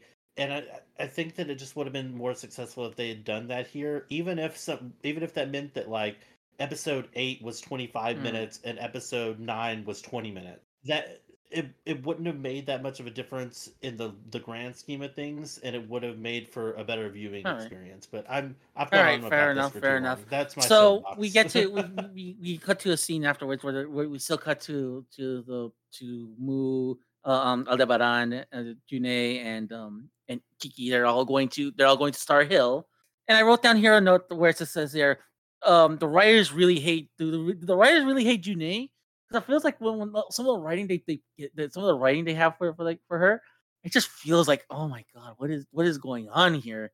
Like I was watching them like do these guys really like do these guys really hate her? Because for some reason I didn't get I'm that listening feeling. to like some of the stuff, and I'm like, oh my god, this is so bad. And like some of the retorts, and I wrote down here too, back to the writing of season 1. I do have an opinion on what you just said. Like, it's weird because like when Junei was presented in this season, and when the idea of expanding her role was presented in the story, it made perfect sense. Like, she is a bronze saint that got sent away by her master to protect her. She comes back, she sees he's dead. She wants to get involved in this fight. Like that's amazing, and it starts very well. And they show her as a very determined individual, expanding on a character that, let's be honest, as much as I love the manga, Junei is barely a character in the original story. So like them trying to expand her role is something that I applaud and that I really enjoy the idea of, but the execution has been very bizarre because, as you said, it's like going back to writing for season 1, like because they make June here like the impression that she gives is that she's like a bratty, like one of those Yes. university brats that's like, oh my god, like, you know what I mean? It's like, why do you talk like that? Why do you behave like this? You're supposed to be a state of Athena. You were trained by what it's probably presented here, one of the best teachers that you could have had. Like, why are you behaving like this? It's Well, I think it's a matter of them. Okay, they're trying to flesh out the character, but they're in this episode at least it fails. It doesn't land. well, we talked about this a little bit in either, I can't remember if it was the last episode we did about the movie or the last batch of these episodes that we did, but just about how we have to remember that these characters are like 14 and 15, like they're teenagers, they're young teenagers. So I think with that mindset, I don't think that she acts that weird. She's acting like a teenager. I can understand your point though that she did go through rigorous training that should have kind of hardened her a bit as a person. But I I liked, I don't know, I liked her back and forth with Kiki. I thought that it made the show feel a little bit lighter. I just like seeing her on my screen. I think her design is amazing. Maybe I'm just willing to overlook some of that a bit, but I felt like she was acting like a teenager for the most part, and that Mu and Aldebaran and Marin, for the most part, really were having to like wrangle her in and be like, look, we're still in a very serious situation. I thought that it was interesting, and it made for a more diverse group of characters. I can understand that that's not the glimpses that we saw earlier in the season of her, or in the original, the glimpses that we saw of her, that wasn't really her personality. But I didn't mind it. I appreciated that So there's yeah, a bunch of I different do character agree. It's types, like I they have guess. like with the banter between Kiki and Janae. It feels more like it feels like more like a brother and sister kind of like kind of thing. So I'll give you that much. Right. But it does feel like you can. There are better ways to handle this, and I felt like maybe because like the shadow of season one still looms, and I kind of wish that they didn't really have to invoke that shadow. But hey, so it didn't work for me. But it seems you guys have a better opinion, so I'm not gonna argue. You guys 2 against 1. I'm definitely gonna lose this fight. So you know what? Let's move on. Wait. Ramses is on, or Ramsey. You're Ramses. Oh my God, Benhouse is on your side. Oh, I was the one by well. myself saying I liked it. Yeah. I don't like how June was portrayed in this episode. Yeah, I Like, was like, I was the one on the I island need by coffee. myself. But anyway, like basically what happens is they all have to fight like mirrors of themselves. Well, I say all, with the exception of one person, but Well, we'll no, get to that person in a before moment. that, they But actually it we was cut to it's just we it was actually kind cut to the Bronze Saints getting to the temple, and I wrote down here. Cool. They went to a Windows 98 screensaver, of uh, and then secondly, I wrote down. Secondly, I wrote down when oh we got to see the no rest of the temple. no Aesthetically, that's this reminds me a lot of Legend of the Sanctuary. Like, wait that a that minute. was that's episode 10. That's not episode 9. The episode 9 is Hmm. all Star Hill. yeah, they're on that cave, Then and that's when after they then enter, they get why do I separated, have and each this? has like their vision of What something. what was I referencing? I don't know. I have a I have a note specifically towards the end of episode 9 that asks if Say is okay, because we haven't seen him in a while. Maybe I was looking at So Star Hill and I thought that looked like a 1990 Windows 98 screensaver. You know what? I gotta take better notes. I gotta take better notes. it might have been. It was it was pretty generic. It looked eerily similar to a lot of the backgrounds that we had seen in season 1. Okay, Like so yeah, there because was probably yeah, some you're right, reused and you're right, assets yeah, because there I wrote that down the cut next down on note some when costs. we get to see the evil versions of like Moo and Aldebaran. I was like, why did they put goatees in the evil Moo? That's a Star Trek reference. I just when the Moo fight, the movie Moo fight, was the most boring fight in the whole show. Okay, Like in a show that's had now I know some what I was really referencing. quick fights Why that I have been said all so this. interesting. When they go into the mirror world, when they start fighting these bad guys, that's when I say, okay, this looks like a Windows 98 screensaver. And then afterwards I say, this technically reminds me of Legend of Sanctuary, because aesthetically where they're fighting at reminds me a lot of where they were in that movie. Okay, now thank. Yeah, I can I take can good see. notes, people. I can take good notes, people. Well, the fight between Moo and Shadow Moo, or whatever, like Evil Moo or Mirror Moo, whatever you want to call it, it was so boring. And I feel like psychokinesis is just something that could be really cool, and I've seen it be really cool because I've played Scarlet Nexus, which is probably my top 3 favorite video games of all time at this point. But the main characters, no matter if you pick the female or the male in that, they have psychokinesis, and the battling is so dynamic and cool, of just like throwing objects around mixed in with like some physical combat and stuff. And they tried to do that, but all it was like Evil Moo throwing boulders at Good Moo, and Good Moo just trying to defensively block it for like 10 minutes, and there's the fight. It was disappointing, because I was like, yay, we finally get to see Moo kick some ass, and then he just kind of stood there, I guess. He It was won.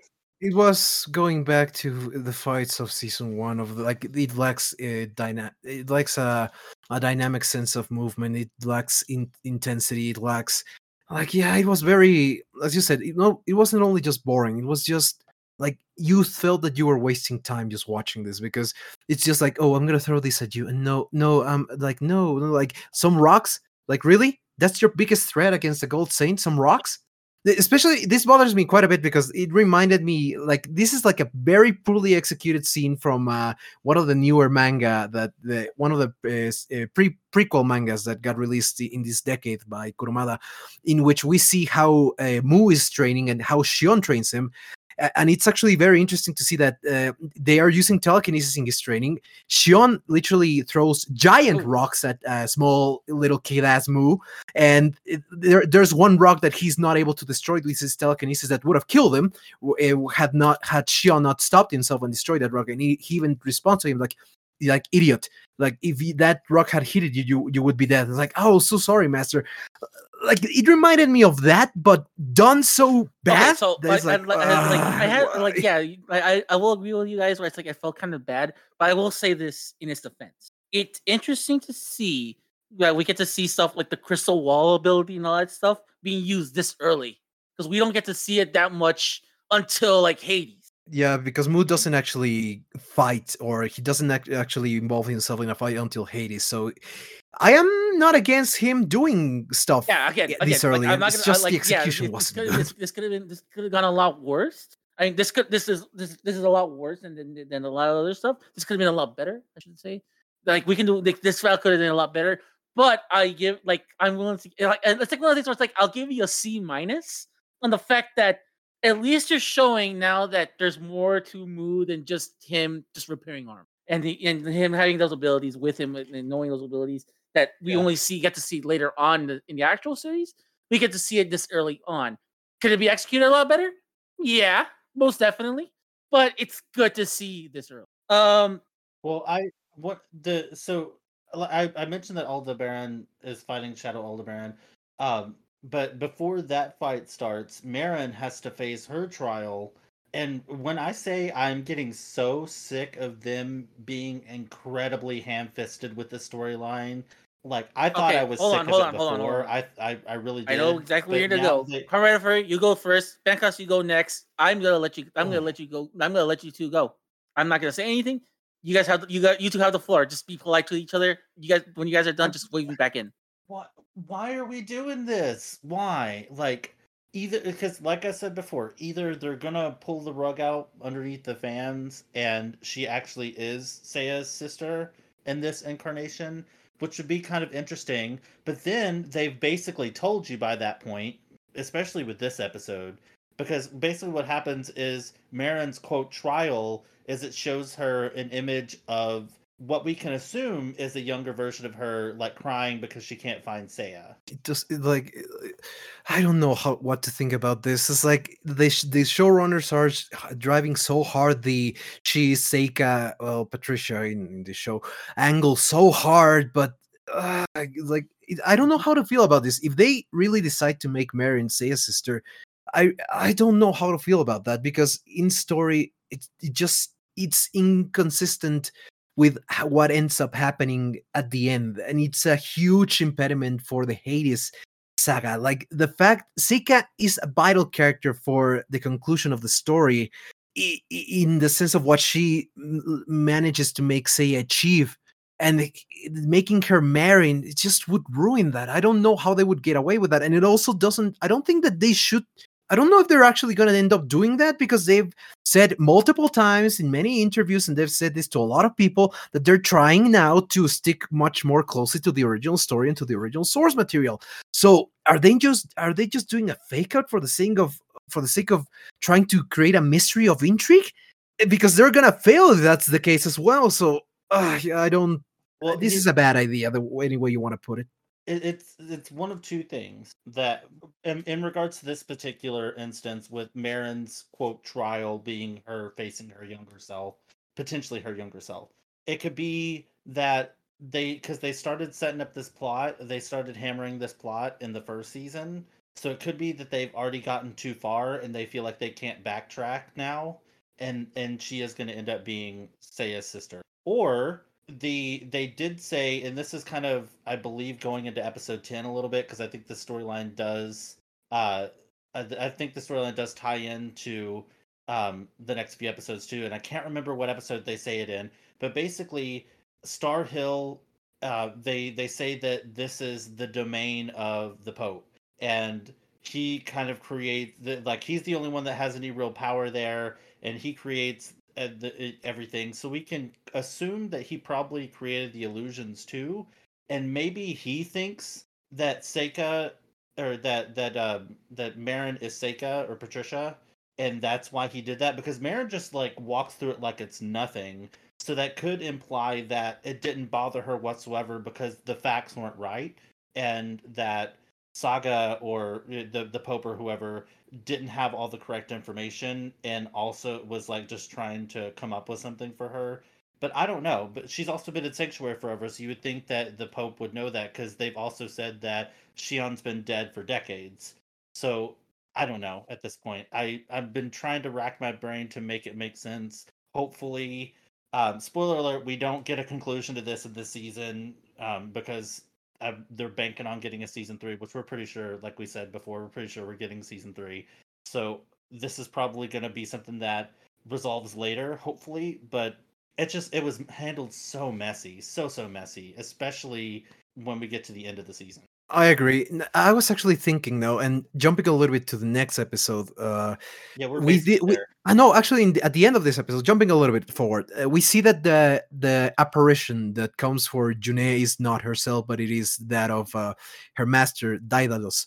So, it's not necessary that it has to be something strictly connected with the person. Like maybe Marin had an interaction with Seika / Patricia in the past, and that's why she appears here. But that's now that I can think about it, and when you mention it, she does just move on forward without paying attention to it. So it still leaves room for it creates confusion, because in the end we're arguing about this. But I hope that it ends up being not the case. I just hope that Seika, Seiya's sister, is not Marin. I wouldn't be happy with that idea. Okay, well before that, for episode 10. A few notes I want to bring up really quick here. I was eating a salad.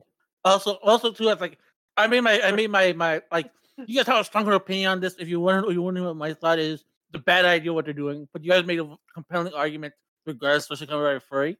Where it's maybe the Pope got the information wrong. Who knows? But like I said, I'm more in Bentham Society. I was if you're going to continue this, I sure as hell hope I sure as hell hope that you have a way out of this when we get to later stuff. If you're going to go to the later. But like I said, I know you guys have a stronger opinion on this. That's why I let you guys go. So, but there's a few things here. So yeah, like I said, you mentioned that that Janae when she encounters her illusion, it's not herself. It's actually Daedalus. And I have a question to Bekas.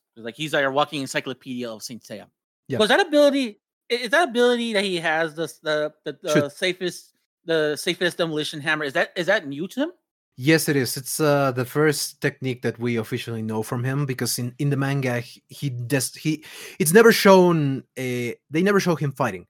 Daedalus doesn't actually fight. We just see him in the past with Shun. We see him through Shun's memories, and we get a panel. It's not a literal panel. It's one of those interpretatory panels where it's the Pisces saint killed his master, but we don't really. It's more just an impactful scene, not an actual scene that occurred in world.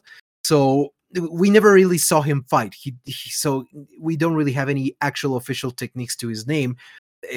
This is the first time that a technique has been made for him, so this is unique to the CGI actually, show. You know what? I'm gonna cross this out, because this note here about the last couple of episodes, because I realized it says here.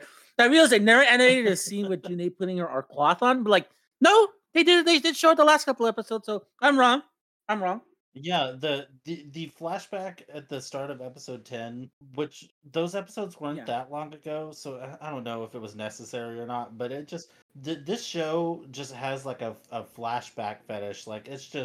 It's whether we've seen it or not, they're gonna show it to you. It's flashback here, flashback there. That one time when they had a flashback in a flashback. I did say, however, and this is another thing that maybe Benkos can also clarify as well. This is the first time too we also get to see Janae use an ability, right?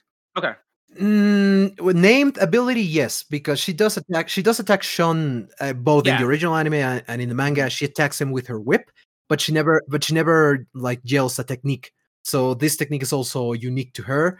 And I do believe that I don't remember where I saw this. I think one of the people that spread information about Sensei in Spanish is mentioned something about the name of the technique being like an homage to like a magazine that Kurumada like gave an interview at one point. I'm not sure about that. Don't quote me on that. But I think that the name of her technique is of relevance somehow to the history of Sensei. So it was a nice detail on behalf of the producers of the show, but I do know for a fact I that don't have Janae, the exact information about she's that. called Janae because Unfortunately. like there's a magazine that's like more LGBTQ plus in Japan that's more focused on that called Janae.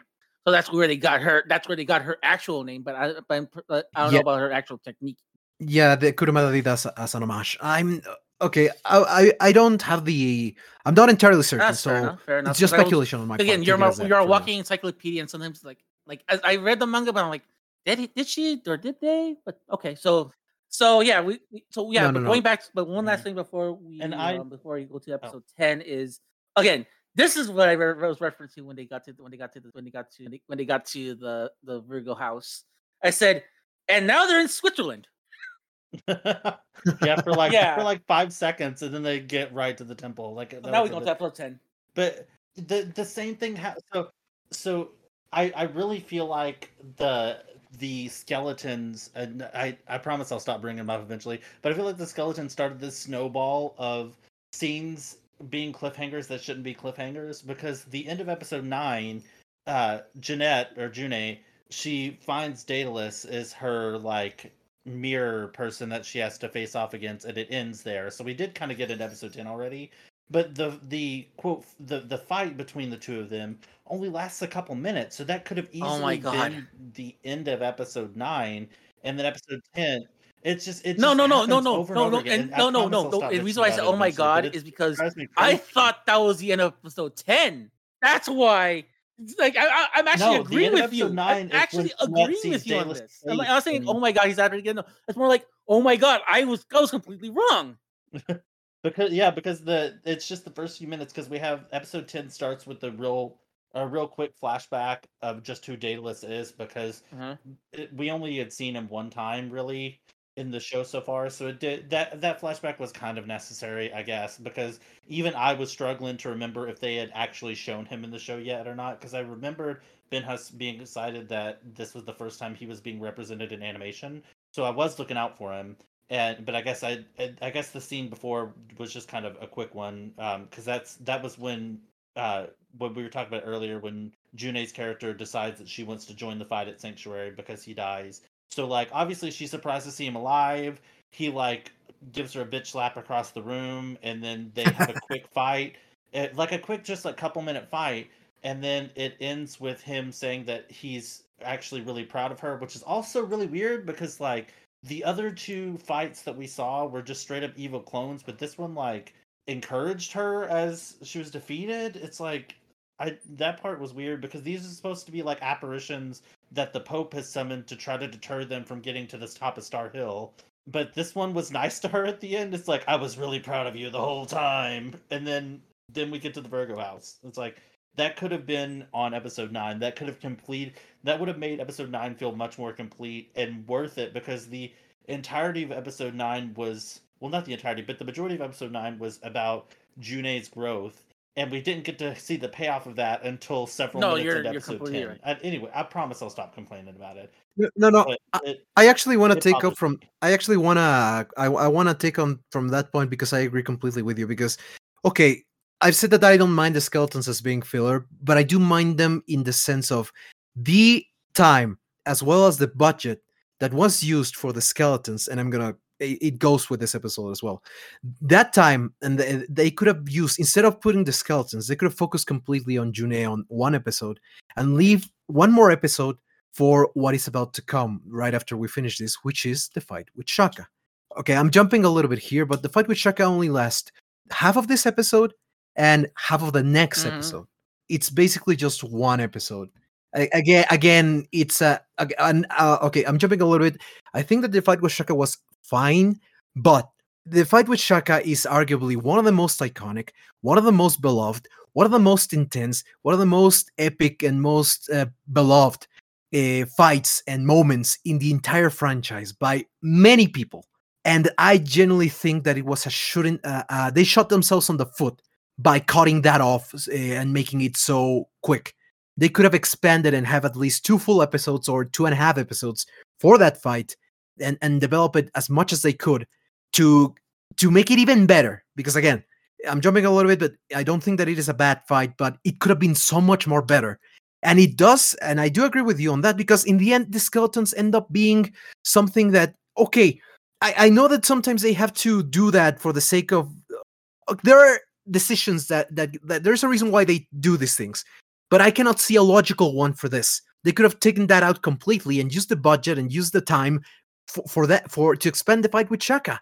So, and as well as to give a better pacing and a better focus on June. So it was a decision that ends up impacting the final part of the season that had been going on quite strong up until now. But these last 2 episodes again show some of the weaknesses that the development team for this series have, and unfortunately still carry on. And it's an unfortunate thing in my eyes.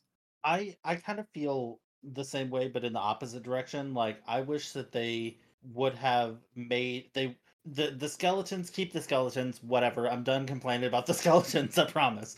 But I wish they just would have made the fight longer to be these last 3 episodes and ended the series with the Shaka fight instead of having the last episode tacked in. Because, not to get too far ahead of what we're doing, but the last episode, not a whole lot happens. It feels like they just had 12 episodes they had to fill, and they just dumped a bunch of like wrap up stuff in that, where I think that if they had ended the fight here, it would be, or if they ended the season with this fight, number one, we would have, Nero, sacrificing himself, which would have been a really like heartbreaking moment to end on, like a really extreme moment to end on.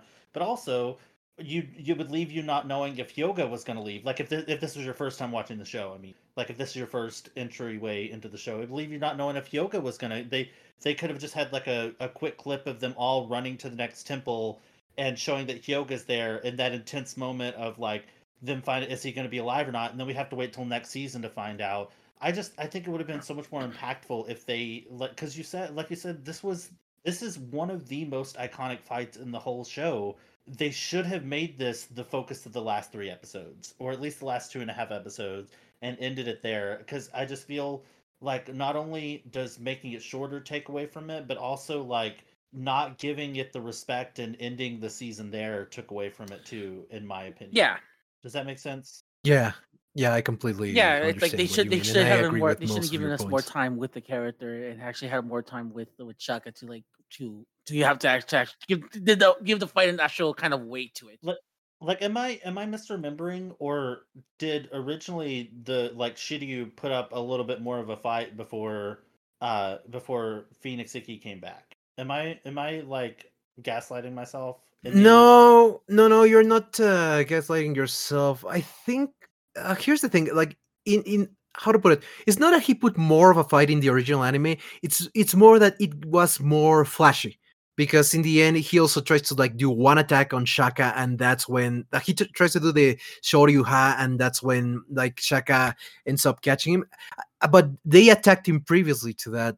Oh no, yeah, that's why you have that in mind. In the original anime, they attack Shaka, then he counters without he counters them. They try to attack again, because I remember that Shiryu gets sent flying into a wall, and then he falls off, and then that's when I need to rewatch the episode, but I think it was a bit longer in the original anime. That's what I mean. I feel like it was a little bit more like shot, like a little bit more of a dire situation by the time Iki showed up in the anime. Is what I feel like. It was very much more flashy, because yes, after Shaka just stops Shiryu, he kind of just sends them flying, and like Shiryu and Seiya got knocked off immediately, and then Sean tries. I am very putting a lot of emphasis in tries to attack Shaka to no avail, and then he just okay, I'm jumping a little bit there, but okay, that's when she fails, and then Iki comes back. I do want to say though, before we full on take on the fight, it was really funny to hear Shiryu call him an old man because it just made me think of the future is now, old man. That's what that made me think of. Yeah. Again. I was just like, did he just call Shaka an old man? Like Shaka, I mean, he is old, but he doesn't look old. Like he looks like somebody in their 20s. I guess to a 15-year-old that is an old man though.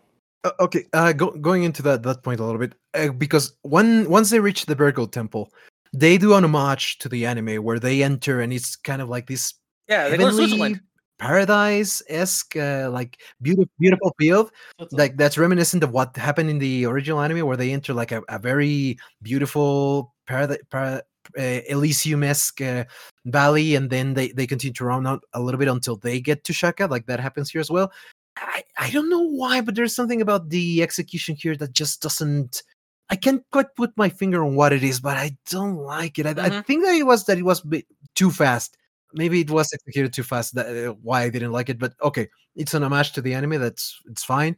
They get to hear, and here's one detail exclusive to this series that I really like: Shiryu trying to be sensible and trying to be what's the word? It eluded me, but trying to negotiate the permission to actually be able to pass on through. Like okay, there's no need to be hot-headed here. Let's try to talk with this person and try to reason with him. I love that he tried to reason with the Gold Saint prior to the fighting starting. And then I also like how Seiya, being the hot-headed fool that he is, he's like, I'll take your silence as a yes, and then he tries to run off, and that's when Shaka stops him. I like that very much. Seiya learned today that it's not consenting unless you hear the word yes.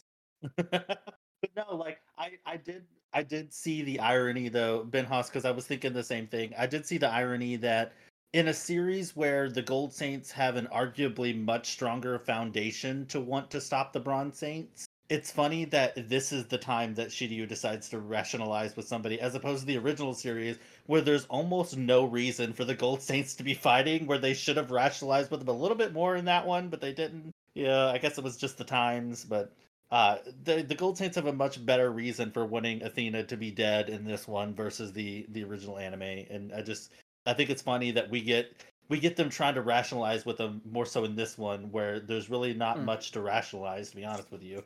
Because just to refresh everybody's memory, Athena still has no fucking idea how she's going to save the future. She just doesn't want to die, and the Bronze Saints don't want her to die either. So, whatever. Yeah, that's when the prophecy aspect of this whole show comes back and bites it in its ass, unfortunately. And it's going to keep doing that until it's over, unfortunately. All right, so they've committed. So we get to the actual fight here. With that, and we actually kind of like with the actual fight. Pretty much, it's like Shaka tries to stop the rest of the tries to stop the rest of the Bronze Saints, and they are unsuccessful at it. Sean tries to take him on, but it's unsuccessful at all. And then Iki appears. One of the things that just stood out my mind, like the first thing I wrote down, I had to stop everything and I had to write this down, was he says, how dare you attack my friends? I'm like, oh, wait, so now you're our friends now? Okay, go on. I'll add to that. We spent the last season, right? You spent the last season a lone wolf, and now all of a sudden they're friends. What the f? What the fuck? Yeah, and that, I think that is where the weakness of brushing over. Oh, there's another one later that brushing over it made me kind of confused on something else. So we get to much later. Yeah, but as far as this, because I mean, it was pretty par for the course in the original anime for Iki to just not be there for large chunks of time.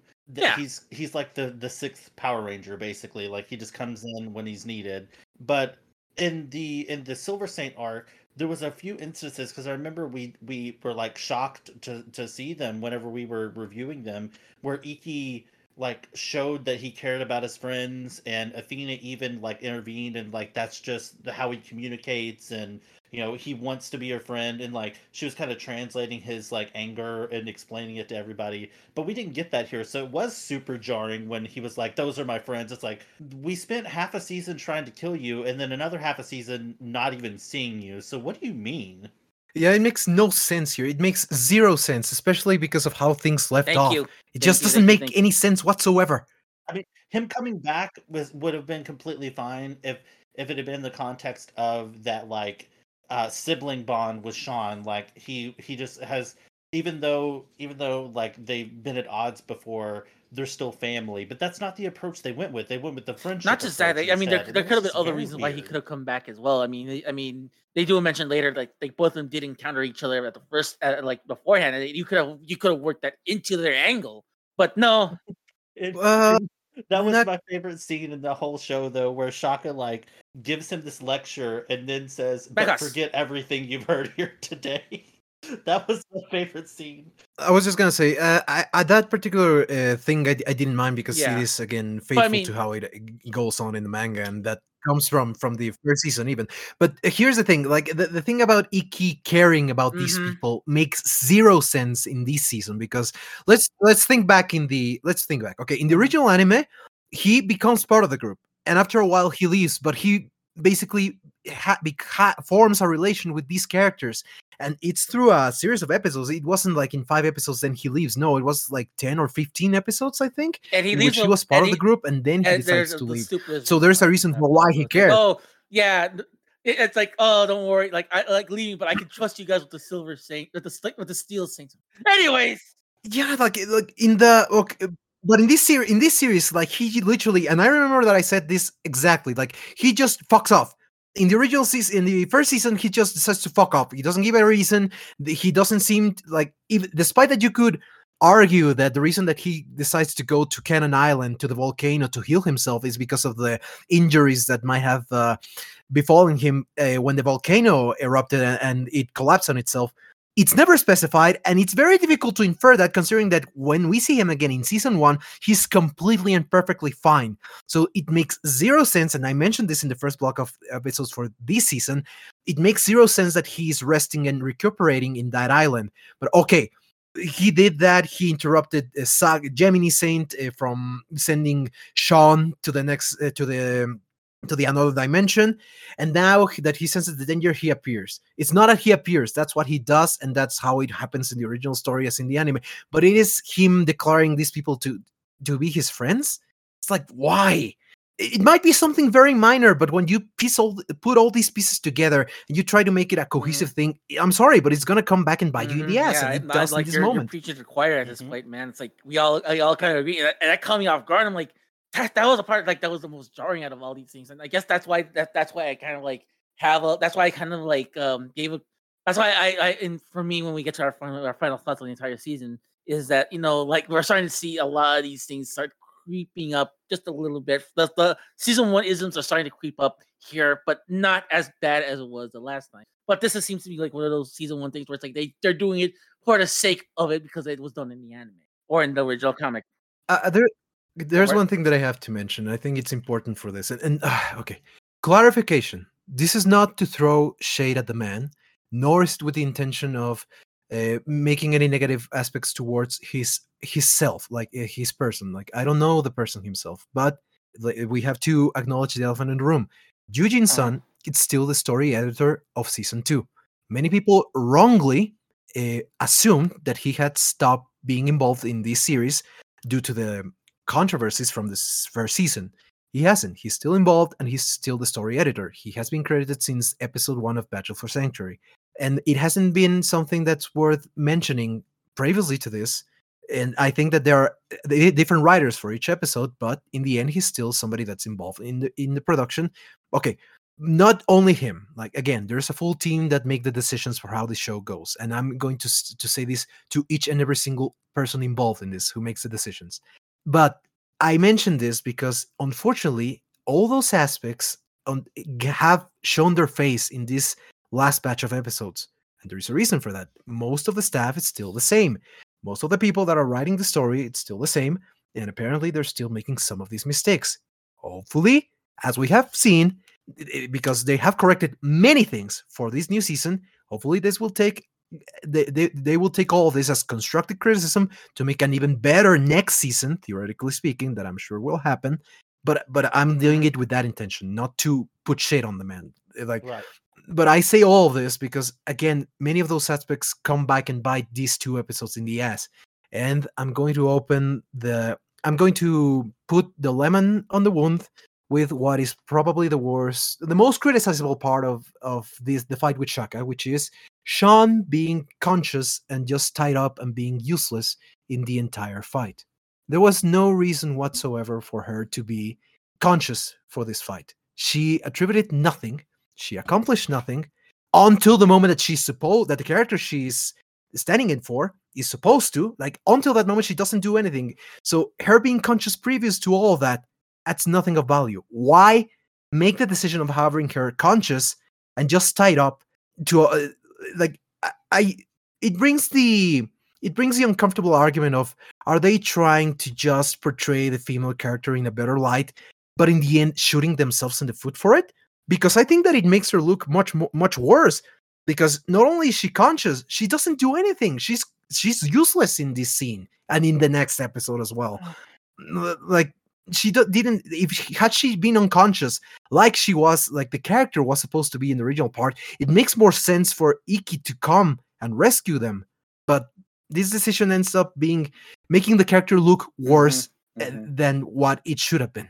I agree and disagree. Go on. And why I disagree, like I agree because for most of the things you said, that it does make Sean look a lot weaker than, and that's been one of the complaints about Saint Seiya since its incarnation, is that Shun is always being rescued by Iki, doesn't get a lot of time to shine on his own, and that curse kind of was rectified a little bit here. Sean is I feel like a much more independent character outside of Iki than Shun is until much later in the show. In the early, especially in the episodes that we were watching prior to this, like Shun just never shuts the hell up about Iki, like talks about it all the time. So I feel like that is an improvement here. But I felt like the moment when Sean was ready to sacrifice her life, because I think on some level she knew that, because she doesn't have her seventh sense yet, or did she awaken that with Jiminy? Yeah, she did awaken it for a moment when she was attacking Jiminy's side. But I don't know. But I feel like on some level she knew she'd probably die if she fought one-on-one with Shaka. But she was willing to do it. But then, Nero told her, no, I've got this. You have to trust me. And I felt that moment of her trusting him and her putting her complete faith in him was very important. And I felt like it hit really hard for developing their familial relationship that hasn't really been a strong focal point of the show. So while I will say that, yes, she was useless for about 90% of the fight, I feel like that one moment, which I think was technically in episode 11, but episode I was gonna say, why don't we, like, if we're so discussing these episodes, why don't we put these two together? Because like they're pretty much like tied to the hip at this point. Yeah, I agree. Yeah, but there's just a point where, because Shaka takes away one by one all of Iki's senses, and so Sean is like, okay, there's nobody left. She was the only one left awake and alive, well, awake, I guess, and able to fight. And so she was going to do it, but then, Nero was like, no, you have to trust me. And that combined with the flashback / possible not flashback, just like inside of Iki's head where he was holding on to Sean as a baby and walking along the spiked stone path and his feet were bleeding and he wasn't going to give up on her.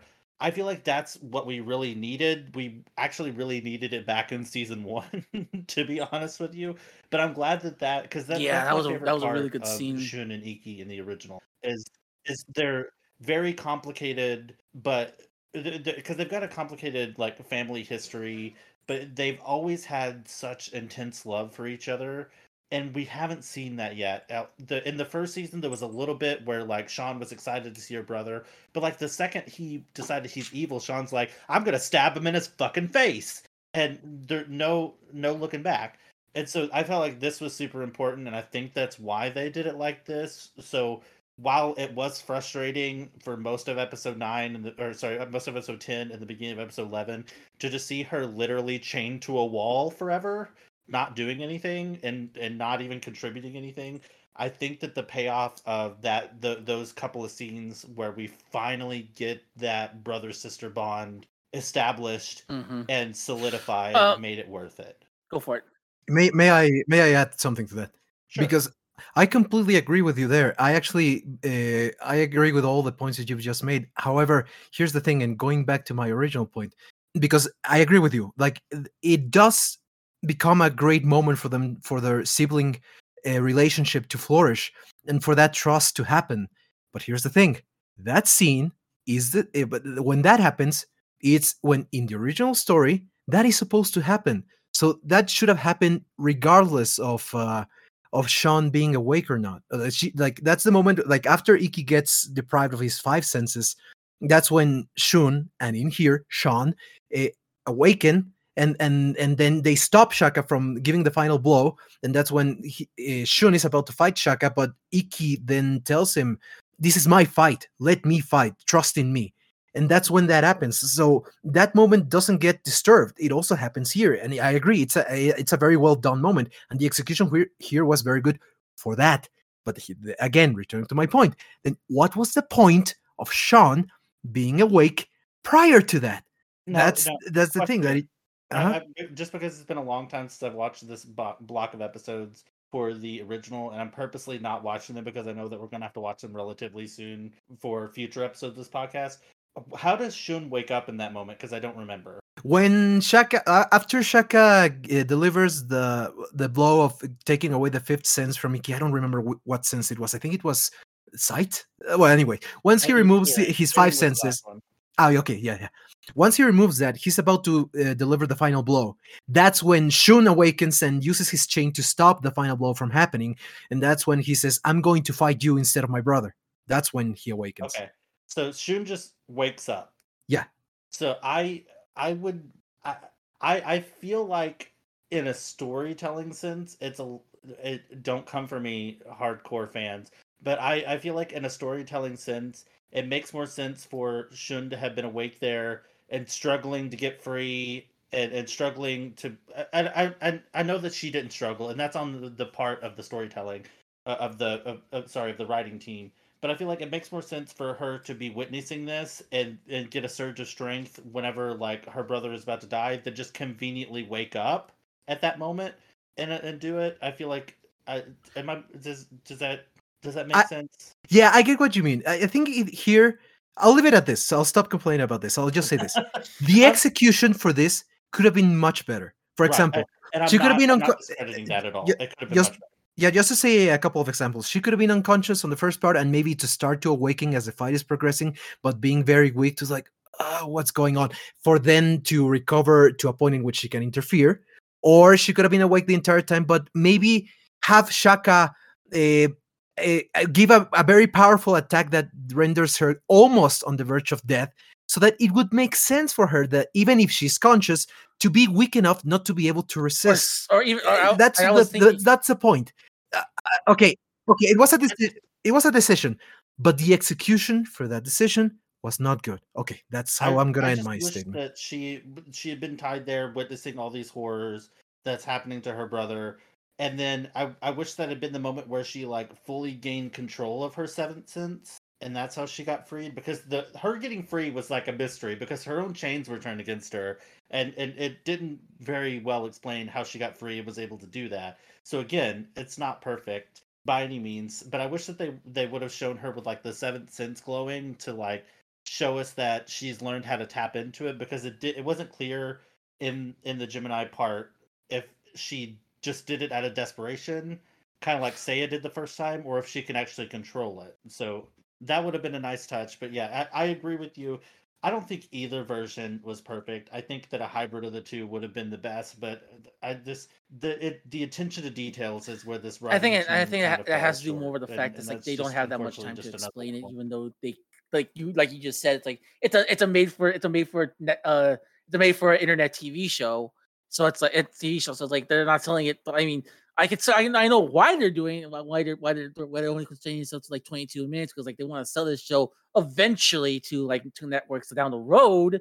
But but you can do. But there are better ways to handle this, and there should have been a little bit more time for them to flesh out that battle a little bit more, because I think that was you're right, because it's just them her all of a sudden being free like that could they could have been a little bit more impactful, just like how it was in the original anime. But I guess because of time reasons or because or time constraints or whatever, they just said fuck it. Like they had to get rid of something. So let's get rid of this aspect. And this is where the show should have ended. This Yeah, is where season 2 should have ended, like point blank. Yeah, I think okay, we jump it quite a bit because I think that this point needed to be like we needed to say this because it's probably the most controversial aspect to this these last few episodes on how Sean's character was handled. So okay, moving past that and returning a little bit, we actually haven't talked about the fight itself with between Shaka and Ikki, and I think that for the most part it was very well done. Minor a few things. I'm not going to go into detail about this because I'm no expert, but I did hear quite a very harsh criticism on part of somebody that has experience in animation, and I didn't notice this until he said this.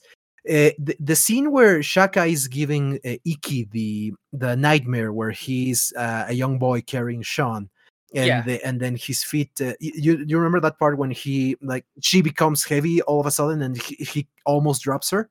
Apparently, like if you look closely, you don't see any tension in the arms of Ikki. Yeah, like he said that very specific example, and I'm sure there are more. So I couldn't like pinpoint them, and I'm gonna be honest, my eye is not trained that well to notice these things. But and like for him to be that specialized in the field, he wasn't able to enjoy that. But I'm bringing this up to say something. Unfortunately, again, the budget or the animation style or the production team that they have to make this show in CGI. I don't know which, if any, or all those factors have to do with this, but unfortunately, the show does still suffer a bit from animation, and it's very unfortunate because again, it ends up affecting the final product. Okay, maybe maybe 99% of or 98% of people are not gonna notice those things, but in the end, it's like the little details that sum up that unfortunately make it difficult to praise it, especially when it had been going very strong up until now. Like it's a shame where certain parts flatter, and that again coming back to they could have caught stuff that was irrelevant to the previous episodes to give more time for this fight to happen. But despite that, I think that for the most part, it's a very good fight, and most of the visuals and the fight between and the dynamic between Shaka and Ikki is very I only well have executed. one complaint What do you guys think? about the fight? And that's at the very very end of the fight itself. It's it was great how it ended. It was great and spectacular how the fight ended. If you don't know how the fight ends, it just he grabs Ikki grabs Shaka. He just lets his cosmos explode onto him, unleashing his seventh sense by essentially just getting rid of all of his senses and focusing everything to like his heart, and he exploded, and that was a really cool scene. But like I couldn't escape this when I saw this because I don't know why my monkey brain thought of this. And my notes say, here, the way he exploded makes it seems like a Hanna-Barbera cartoon. Because it just like he explodes, and there's this black soot, and there's smoke coming out. I'm expecting like Ikki or Shaka to have a sign going like "ouch" on the sign afterwards. Yeah, or kaboom. I don't know why I thought that. Maybe because I gotta stop watching these old cartoons sometimes. But like for my brain just went to that when I saw it because it's just like it like I don't know why. And the worst part is like it's a great fight overall. Like there's I have some like complaints, but they're more like nitpicks more than anything. Like, and it's just making like dumb observations. Like when they go to Purgatory, I said, "Oh yeah, just ask Shiryu. He knows what's going on here in Purgatory."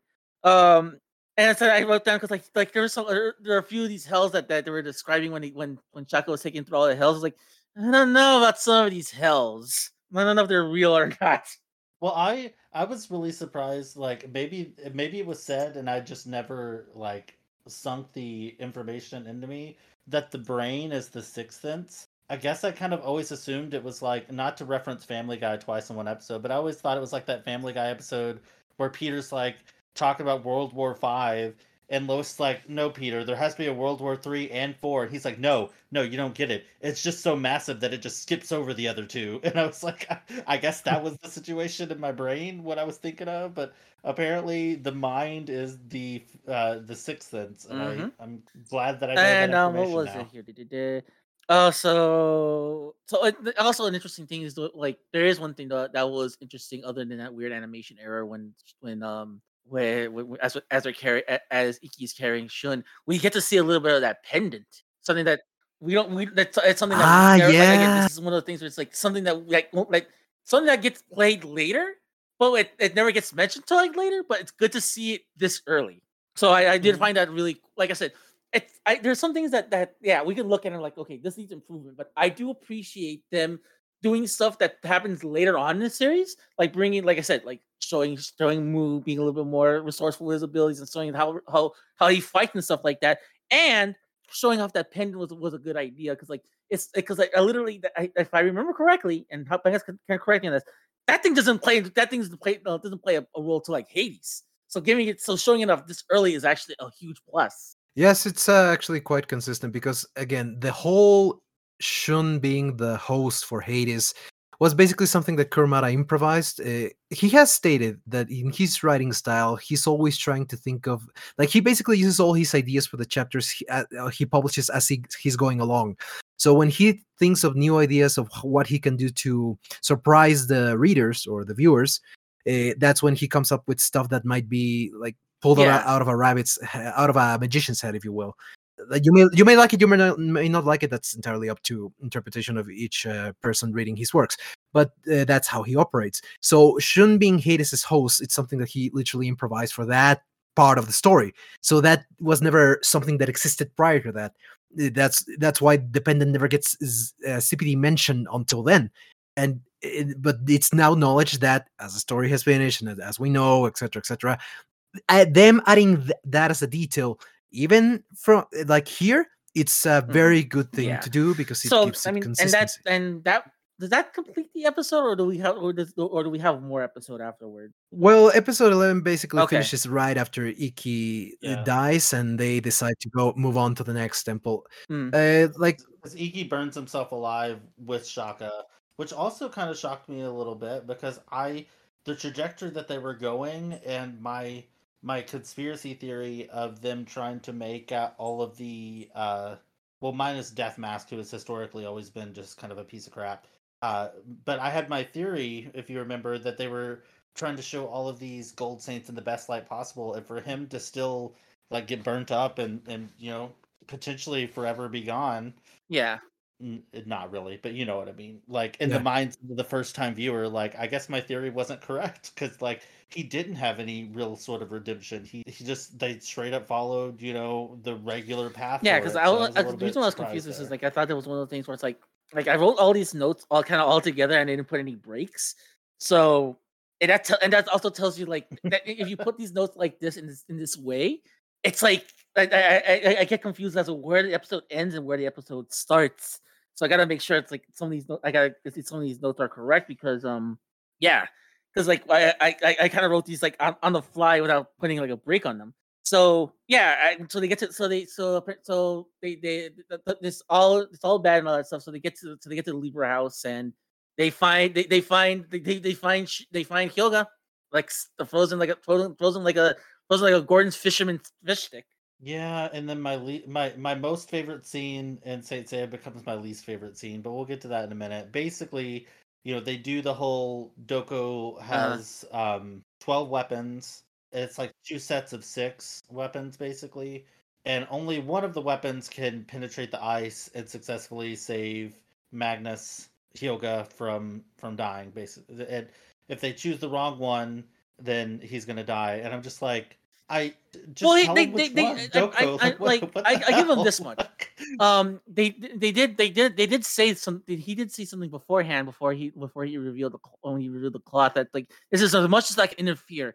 I'm pretty sure it's like either the sanctuaries know what's going on or he knows that something's up, and that's why like that's as much as he can give him without like telling him everything, and then like him has to like and then they figure out like, oh, he's been helping the Bronze Saints and stuff like that. So I'll give him that.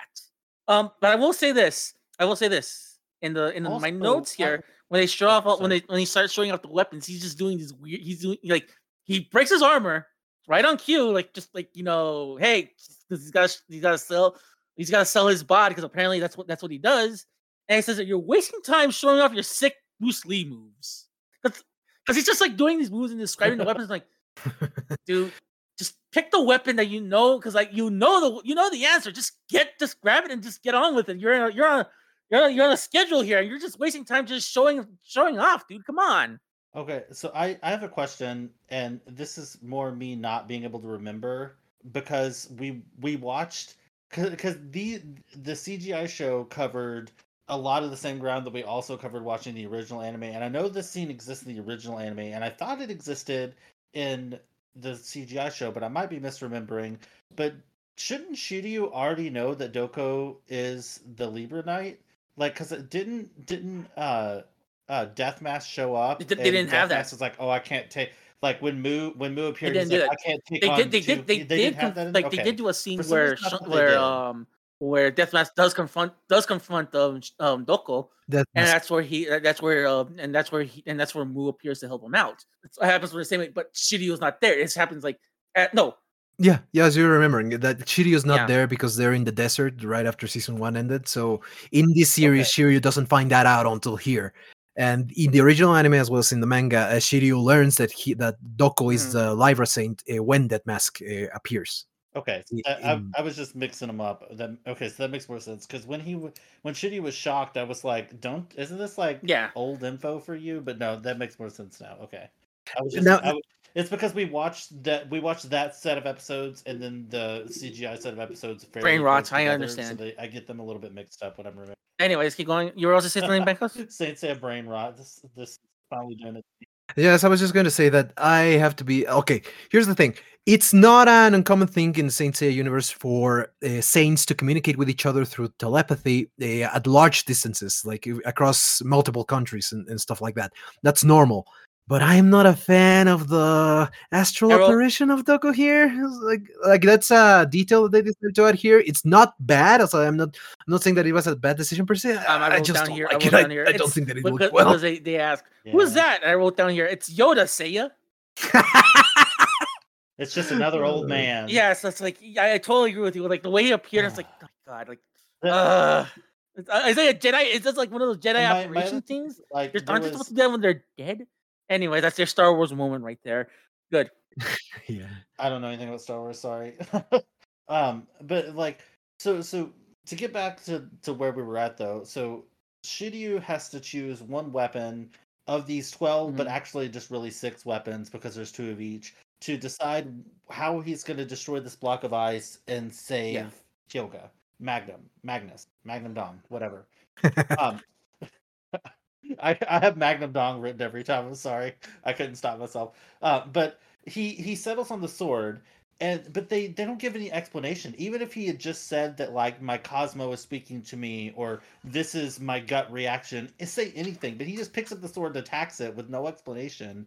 And I'm just like, I wish they would have had like some kind of dialogue in there. I know this again is super nitpicky, but I wish there would have been something in there that justified him picking the sword over the other weapons. Because they made such a big deal about saints not using weapons and how they have to be specifically blessed by Athena to be able to handle weapons in fights. So it's a big deal that, and he probably most likely doesn't have a lot of experience with weapons because he was trained in a traditional like saint manner. So what drew him to the sword? Even if they had just said, this makes the most sense to cut ice with, that would have satisfied me enough in the moment. But the fact that he just silently picks up the sword, it decides to just throw a 1 in 6 dice roll at it. Yeah, I believe in the actual manga and in the anime, they actually go more in depth as to why he chose the sword. And yeah. No, okay, never mind. No, he just picks it and decides to use it. Oh, really? I could have sworn in the anime they had at least a line about it.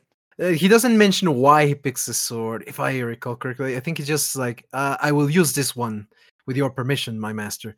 Like, that actually reminded me of a point that I want to say. I'm also kind of disappointed because the scene where the Libra weapons get, as well as the Libra cloth, gets introduced was very, even though it was also filler. I'm going to be completely honest, it was just filler in the original anime, but at the very least, it was very cool. And the music, the scene, the way that they present them, Shiryu holding all of them and showcasing them was really cool. And here it just gets like, oh, it's this one, and oh, it's always like, oh my god. That goes to one of my biggest problems. It's like you're on a time limit. You can't be showing off your sick ass Bruce Lee moves, dude. You got when time is money. You just choose something and pray to God it works. That's true. And I don't know. I feel like I know that I've already said this, but I feel like this would have made a good season 3 episode 1 episode instead of a finale episode. I agree with you completely, and I have a very strong complaint to make about something that happens in this episode regarding the pacing, but we'll get to that. Yeah, because we shift immediately from, well, not immediately. So they get Hyoga out of the ice. They feel like he's dead, and then Shun. One part that I really did like though is they kind of updated how you talk to people in 2022 versus in the 80s and 90s, because it's a lot less focused on macho culture now, and I understand that Sean is also a girl in this version, but the fact that they had that extra part that's like, you can stay here and grieve as long as you need to, because Sean just lost one of their good friends and their brother and is in a very emotional state, and so they just stay here as long as you need to grieve, but we've got it, like, we have to keep going because we agreed, even if it was just one of us that reaches the end, somebody has to reach the end. So they keep going, and I thought that was a nice touch to it, just in just the way that they handled it. Apparently people didn't like that. Apparently, that particular scene, it's funny because I heard all the controversy prior to me watching the episode. I was like, how was it executed then? Because a lot of people I was more offended by the stuff that you were talking about, Ben, about Sean being still awake during the whole entire battle and not doing anything about it.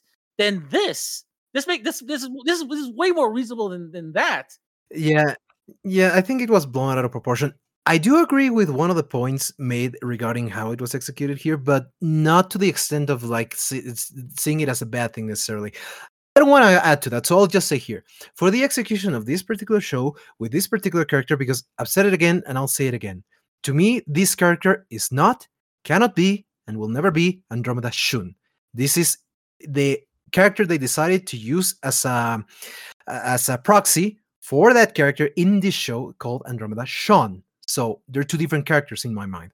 And for what I've seen in this show, for this character, I don't think that it was like the execution. Okay, might have been the best, but it wasn't terrible either. It was just like, it was a choice that they decided to make of a character feeling bad about, because I did like the way they try to justify it within the context of this specific show. She feels bad because she thought that she abandoned Hyoga in the Gemini Temple and she just lost Ikki. So I understand her feeling that way. And in the end, she does decide to act.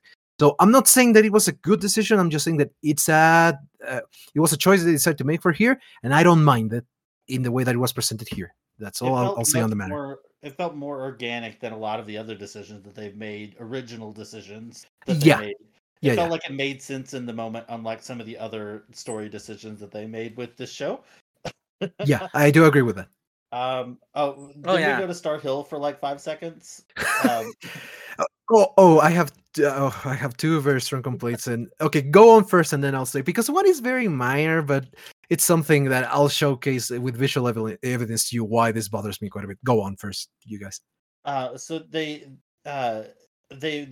is where they address. They finally let you know that when in Star Hill, like, the Pope has complete control and feels like she knows who's taken over as the Pope. And I think this is also where they found Shion's dead body, and apparently he's just been stuck. I wrote down here, it's an interesting take to connecting the dots to Shion's death as this early as well. Again, this goes back to the whole point where it's like, it's good to see stuff that we only figure out later on through like Hades being played out this early in the series. Mm-hmm. Okay, first thing that I need to complain quite heavily about, because this talks quite a bit about the writing decisions for the show, because it's again one of those things in which it's not the idea but the execution and the details that can sink or float a ship, right?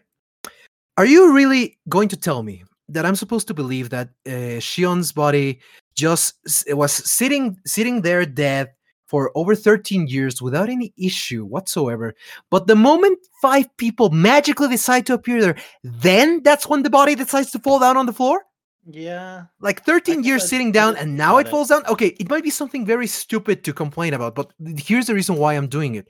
It's again attention to the details and the execution of ideas. If they had just entered the house and find the dead body of the Pope on the floor, they would have gotten the exact same result as to what they were trying to achieve without it making being nonsensical.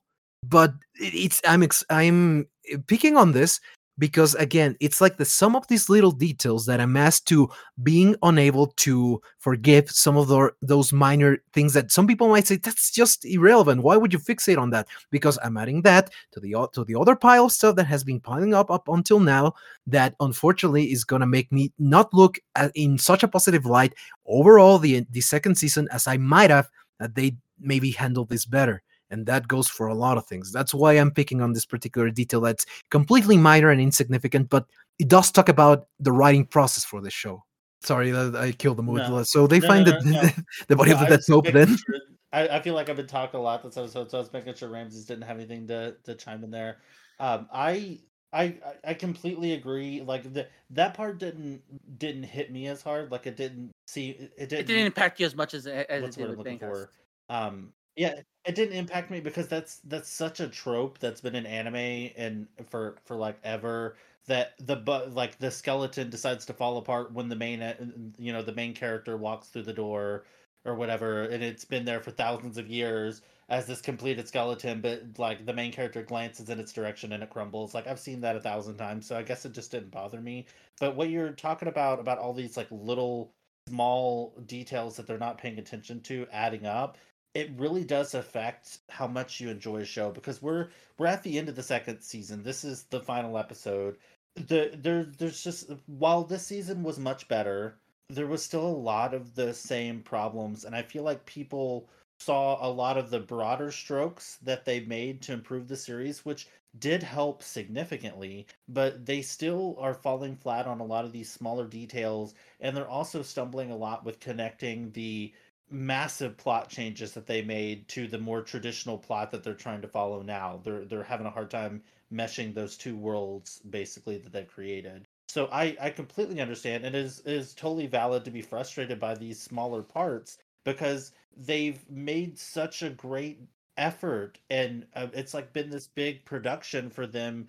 They're if you think of it in like a reality TV storyline. Like they're having their like redemption arc where fans are starting to come back around to loving them, and they were the antagonists for season one, the writers were, but now everybody loves them. But they haven't improved enough for it to be the caliber of where the show deserves to be. So what you're saying is completely valid. Like all these little things add up so quickly, and it's something that like seasoned storyboard people and seasoned writers and things like that should know Yeah, better than and to like to I guess make. like again, I'm gonna keep my thoughts till the very end because like the thing is like I have like you guys are pretty much hitting up all my points here, and the worst part is like like it didn't really bother me that much those small little details, but I think everything kind of came ahead at this last episode. I think like all those little things start to kind of start to add up, and when those little things start to add up like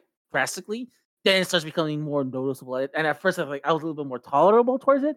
Now I'm a little bit more like now it becomes a little bit more noticeable. I feel like that's was like one of their biggest with the series overall. But like I said, I'll leave that for the final thoughts and because like we do have a few more last minute things we need to discuss here. That they find out that Shion is like they find his dead body, it collapses, and then the Pope attacks all of them, and then then like Marin she pushes oh no, first things first is Aldebaran and Mu, they get crushed, quote unquote. I think that they are most likely alive. They get crushed by a boulder somewhere, and so I guess Mu teleport him somewhere else. And then as the Pope was attacking him with a mysterious attack that looks sort of like the attack that the Gemini Saint has, they they're making no illusion. I Yes, he think you were does. trying to No, say that he attacks the them with a reason I'm doing Genki this Dama. is like I have no control over my screen right now. But anyways, yeah, he attacks him with something that he attacks him with something, and then what ends up happening is that what ends up happening is that Marion pushes him out of the way, and then like we're cut to a few minutes later, and he's all like, and June's like, hey, what happened? And they repeat the same thing that just happened before. But I do like this. I did write down here. It's like the balls on the balls on Marion to go to just attack, just attack the Pope like. Yeah, I Well, did she like knows that that as well. That she knows he's a fraud, and she says she knows who he is. Like we, in the last episode, she said, I know who is pretending to be who the Pope." So she's the only one who's figured it out. Which, to be fair, it's a lot less ham-fisted in this in this iteration than it was in the original. Because by God, if the anime couldn't go 10 minutes without reminding you that Gemini is going to be revealed to be the Pope, but yeah, that I like that she was so headfirst, and I think that because I'm seeing more notes here, and I hate to go back to like beat a dead horse again, but this is kind of where I got the impression because so the the Pope like retaliates and knocks her over and like it looks like she might be dead, but I'm sure she's not. But like her mask falls off and her face is obscured, and then that's when I remembered that this iteration doesn't make females wear a mask. So Marin is always chosen to wear a mask. So that's where my theory of the Pope showing her a young Patricia crying about Seiya as her like challenge before. That's where I was thinking that maybe the Pope thinks, or at least at the time thought, that she was Patricia because she's the only one that wears a mask, really. And maybe it's kind of implied that nobody really knows who she is all that well. So maybe the Gemini Saint legitimately just assumed, because of the similar backgrounds and the similar hair, that is Seiya's sister. Because Seiya's sister, if you remember, was also abducted by people from Sanctuary. Yeah. At the beginning of the show. So maybe the Gemini Saint didn't have all the information and thought that really was Seiya's sister. That's where my brain started moving, was when it had her face obscured, because this being the final episode, if they were going that route, would have been the perfect moment for them to either tell us that she is or isn't Patricia, and they chose not to do that, which makes me still hold out the hope that they're not going to make her Patricia, because I don't want her to be. But that's kind of where my theory came in, is when that moment happened and she got knocked over. But I will say that the most egregious thing that this show does is have the balls to start another major fight in the show, knowing that they have like 3 minutes left of screen time. Yes. What the hell? Actually, two fights. I was actually surprised and actually angry about about that. At the end of the episode with 3 minutes left. Yeah. Two? Oh yeah, because of Cerberus. I forgot about Cerberus. Oh yeah. So that's right. Afterward, I almost forgot about that part. Actually, we cut back to Athena. We cut to Sayori, Sienna, if you will, and Tatsumi, and then it's those three scenes that came by earlier, and they were making fun of her and everything, and Sayori was able to use her cosmos to wave them off. This time they came prepared, and I wrote down, "Wait, didn't you die in season 1? And brought Cerberus Dante back." I'm like, yeah, that was so weird. Like, didn't he die? Like, apparently he didn't die then, and he's alone. So fuck Auriga Capella then. Oh that's shit, the Jumper Saints, they're back. Apparently they remembered how, but now I'm like, how did you guys figure this out? Where were you guys hanging out all this time? Well, the last time we saw them was when all hell was breaking loose with the Black Saints, the guy that was controlling the Black Saints with his attack helicopters attacking Athena's compound where the tournament was taking place. That's the last time we saw them. Yeah, but remember, nobody's even shown any concern as to where they are. No. Yeah, but here's the thing: like in the context of this show, remember, like they lose and they're like, yeah, we're just gonna go fuck off. I really believe this Oh, that's this right. girl That's to right. she believes herself to be a goddess or something. It's like they willingly go off, but now they're back, like as they were supposed to be when that stupid sitcom funny Mhm. thing got inserted into Iodia's fight when it should have never been I'm- done. But okay, here they are now, and they're giving them a proper challenge, a Silver Saint. So that'll be interesting. But yeah, you're right. The pacing, man, the pacing. Why put two Oh yeah, fights so that are about to begin at the end of one yeah. episode? So guess what? At the end of We got to wait like season. 6 to 8 months before we can get a And I resolution from that one. and I hate this very much because okay, here disclaimer: I am very biased towards this. I am an Scorpio, and Milo is my favorite Gold Saint, Sumi.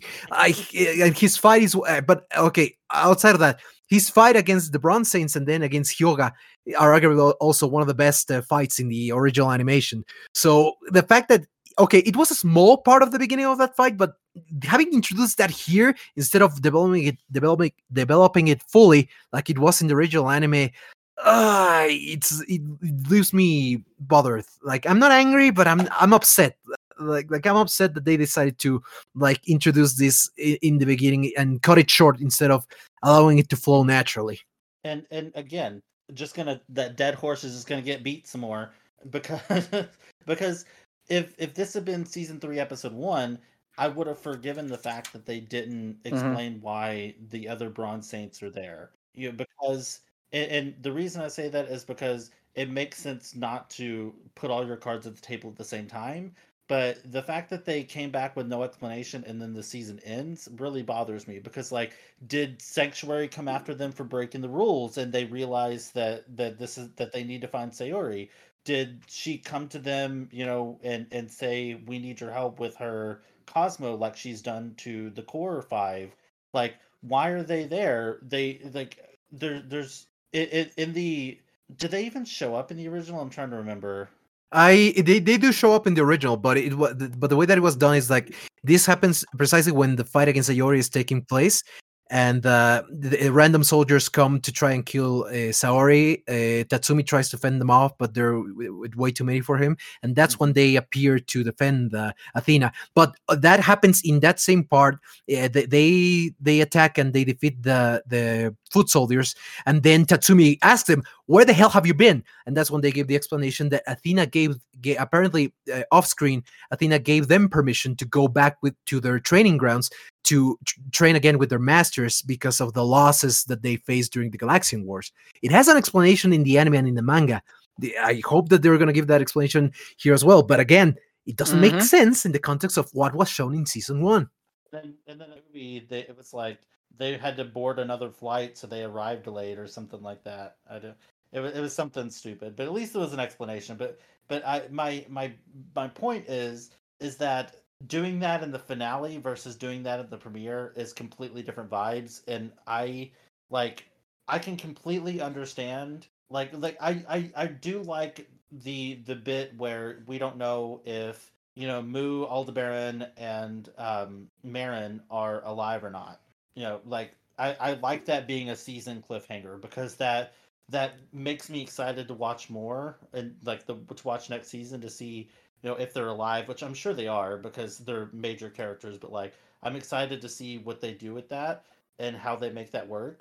But starting a whole new plot line in the last 5 minutes, like I can't. This show I literally just I turned off the TV and I went and I just like started doing dishes because I was just so freaking frustrated with how the show was working out. But yeah, I mean, like in the other fight that happens is like we get to the Scorpio house and like the fight begins and Seiya. I wrote down here. Yeah, you forget that Seiya has like plot armor because like if like, he hits someone and then Milo's like, why are you still up? I'm like, he has plot armor. God damn it! You should know this by now. And that's I wrote down just because like it ends with Like, it ends with like Seiya rushing at Milo, and I wrote down what a lame ending to that what a lame point to end this season. I have a question before we get to our final thoughts. And this kind of this also could potentially pertain to the original. So each time Seiya uses his seventh sense, all of these Gold Saints are really shocked. Like Aldebaran was shocked. Obviously, that's the first time it happened. Leo was shocked, and now Milo is getting shocked by it, by how he can use the seventh sense. But like all the time throughout the show, even in this show, like they say stuff like, "Oh, I can sense a powerful Cosmo," or "I can sense a blaze of Cosmo that came out of nowhere," or something like that. So wouldn't they have been able to sense that somebody tapped into the seventh sense and then therefore not be shocked when they see Seiya using it? Uh, Theoretically, yes, you're right, but here's the thing: like, if you pay, like, it's never explicitly stated, but it's a the way that it works is the reason why there are ranks within the Saints is not only because of the cloth that they are wearing, and to discriminate, but it also shows the level of dominance they have over the Cosmo. The Gold Saints are the only saints out of all the 88 Saints of Athena that can dominate fully, and it's wrongly believed that they're the only ones that can tap into the seventh sense, which is the essence of Cosmo, which is the most powerful essence of it, and that's what allows them to dominate and be as powerful as they are. That's why all the Gold Saints always get surprised when a Bronze Saint is capable of rising their Cosmo to that level, because in their arrogance, they believe that this should not be theoretically possible. Mm-hmm. That makes sense. It annoys me that that all the time throughout the show they talk about sensing like a powerful Cosmo that just blazed real suddenly, but they're shocked. I don't know. Anyway, I'm getting off topic here, but yeah, the ending was basically Seiya survives a direct hit from the Scarlet Needle and decides to go and punch Yeah. Milo, and that's the end. Like I I'm so glad that again there's been no official announcement for a season 3, but there's been much more conversation going than there was between season 1 and season 2. So it's the fandom is feeling pretty safe in that we're getting a season 3. Like there's been people from the production team talking about still working even right now. So no official announcement has been made as far as I know of, but we're probably going to get a season 3. But just think that if they didn't and that's where the show ended, what a horrible place to stop. Like even if you knew you weren't going to be able to finish the show, like what a terrible ending. I don't blame you. Yeah, I agree with you completely. The, Here, it's not so much that what was presented was bad; it was the way that it is paced and the way that the episode is glued together. It's very poorly done, and Yeah, that's a writing issue. Yeah, I mean, I guess we can get to our final thoughts Yeah. here. And if anyone, why don't we start off with you, Comrade Frey? Why don't you give your final thoughts? When in general, let's go for the entire season. Like that's all gonna come together right here. This season was vastly improved over season 1. I don't know of anybody that is gonna go against saying that. It still has a lot of problems, but I found myself not dreading watching the show despite probably complaining just about as much as I did before. And I don't know if that's a more of a just me really really enjoying this story arc, and I personally love alternate retellings, so it's not out of the realm of possibility that I just am enjoying seeing somebody else's interpretation of this. But I for some reason I just enjoyed this season more. It felt like it had more heart. It felt like it had more to say than the original, in a positive manner, I guess, because the first season had a lot to say. I don't mean when I say original, I meant to say season 1. Sorry. Season 2 felt like it had more to say than season 1 in ways that are going to be impactful in a positive way, and it was a good improvement. It just it didn't click in my head basically until Benha said that the writing team is still there. The person that they blamed for season 1 is still there, and if you look close enough, you can see it. You can see it in the writing, you can see it in the pacing, you can see it in the character development. It's all, a lot of the problems haven't gone away. So if the core, if what you didn't like about the show was how much they changed from the original, then you're gonna really like season 2 because they really go back to the manga and the anime. They kind of flip flop back, as we've kind of talked about, between which they're fully adapting, which they're ignoring. But if what annoyed you was just the inconsistencies and the shoddy writing, I don't know if season 2 is going to be enough for that kind of person. And that's kind of where I'm at with it, because there's so much that I like. I like them expanding June's role, even if it wasn't in the best way. I still like that she's getting more screen time.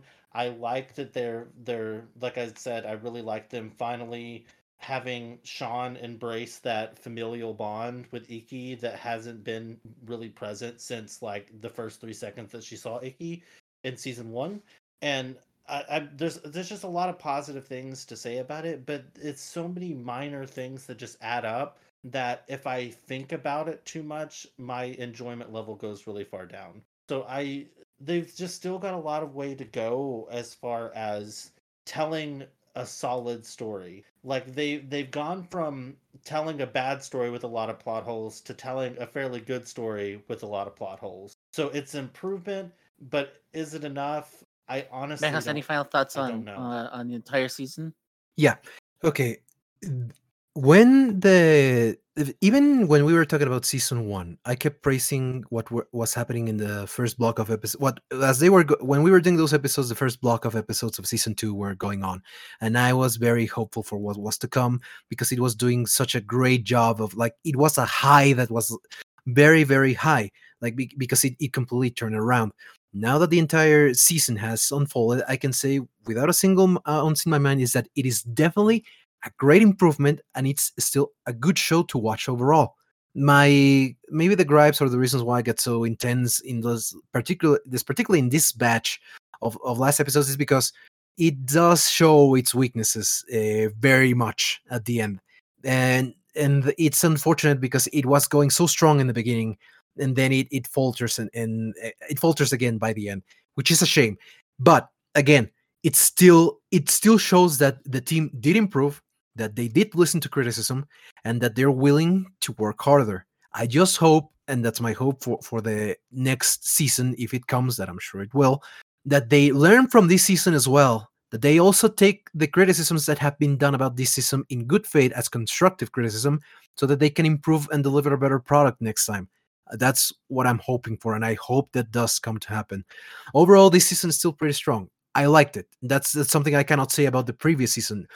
I made the comparison, or I think I made the analogy when we were discussing the last batch of the season 1 episodes, that it was basically that it was a plane that crash and burn it like instantly, like a 180 completely, from being somewhat decent to completely destroying itself. This is not the case in this one. This is just merely they unfortunately tripped somewhere down the line, but it was just a trip that they can stand up and recover from. And I hope that's going to be the case for the next one. Overall, a good season. I would definitely recommend it. I just hope that they can improve on those weaknesses that they still have. And I do have one final gripe that unfortunately has been present for both season 1 and 2. Again, I don't want to be disrespectful to the man himself, but Yoshihiro Ike's music has just been basically non-existent in this series, and that needs to change. It cannot remain the same way that it has. The one of the things that is most iconic about Saint Seiya overall is its music. You don't have to copy Seiji Yokoyama, but you do have to respect the spirit of what was done for the series and try to evolve from that. You cannot do the generic stuff that we've been listening to, that I cannot remember a single melody from this show overall. And I hope that changes, because it's worrisome that he's also going to be the composer for the movie. Yeah, I will agree on that. It's like, Yeah. like Saint Seiya, and you went to a concert with you featured a lot of the Seiji Yokoyama music, and his stuff is extremely iconic. Like, you can recognize Saint Seiya. As a matter of fact, when we get to something that we're gonna talk about, like at the very end, when Conrad Furry is talking about what when he's promoting and stuff, I found out something. The anime that we both watched, and I told him during the show, it actually was composed by Seiji Yokoyama, and I instantly recognized Seiji Yokoyama's stuff from that anime. Like I like if I went there, I was like, is this Seiji Yokoyama? And I said, and I looked at the full cast list, and lo and behold, he was a composer on it. So that tells you how iconic the music is, to the point where I can recognize his style in another anime completely unrelated to Saint Seiya. That said, The man was I was gonna say, yeah. So, the sorry point that is, I go you go on. bring up a I'll good say. point where it's just like it's something that's iconic, something that grabs your attention, something like if you listen to it, you instantly recognize where it's from, and you don't get that in this. You don't get this in this particular anime. No, and that's the thing, and that's my. But again, it's very unfair, and I admit that. I'm stating it right now. I don't expect the man to repeat the magic of Yokoyama. Yokoyama was a genius, and he was a legend, and that will never change. Nobody can fill in those shoes, and I'm not expecting that to happen. What I am expecting is for the people involved in this production to find somebody that can grab the essence of what is the core of the music of this franchise, which is one of its most important and core elements, and they can find a way to, with their own work, either improve or add something new, or at the very least go on the same line as it, because otherwise you get what we're getting, which is basically this show might as well have Yeah, no I don't soundtrack. blame you. And I'm sorry, but that's just how it is. And that's very unfortunate. Again, I don't want to insult the man. I've tried to pay attention to the music, and it's No, and not only bad, it's not. It's but not. it's not for the Yeah, show. you're correct. And It's so generic because like, you heard these songs so many times in so many other anime that it starts to bleed together. Like I watch I watch Spy Family. I love Spy Family. But one of the things I like is that like it has an iconic. Not only does it have like a lot of cool, a lot of fun things to it. Like it's a very funny show and a lot of funny things. But what adds to that is that there's these funny music cues from time to time that just hits you. Because like whenever Anya's trying to do something cute or something, or trying to do or she's doing something, there's like they play the theme again, but like with a kazoo, and even doing stuff like that, like it's simple stuff like that, like that gets your attention, and then, like that sticks in your brain, and you don't get that with with this new Saint Seiya series, and it came from a pedigree from a series that's iconic for that kind of music, for like music that just strikes you. exactly. I'm going to stop saying that point because I think I've made it very clear. But okay, having said that, which I stand by what I said. I just won't beat a dead horse. Having said that, again, the second season itself, it's a great improvement, and I would definitely recommend it to people that are interested in watching or are new to the franchise, or even people that have watched the franchise. Like, okay, it's not gonna be take by take on either the manga or the classic anime, but at least they're definitely trying to improve with its faults, and that they should be said and should be criticized. But it is a step in the right direction, and I am very happy for that.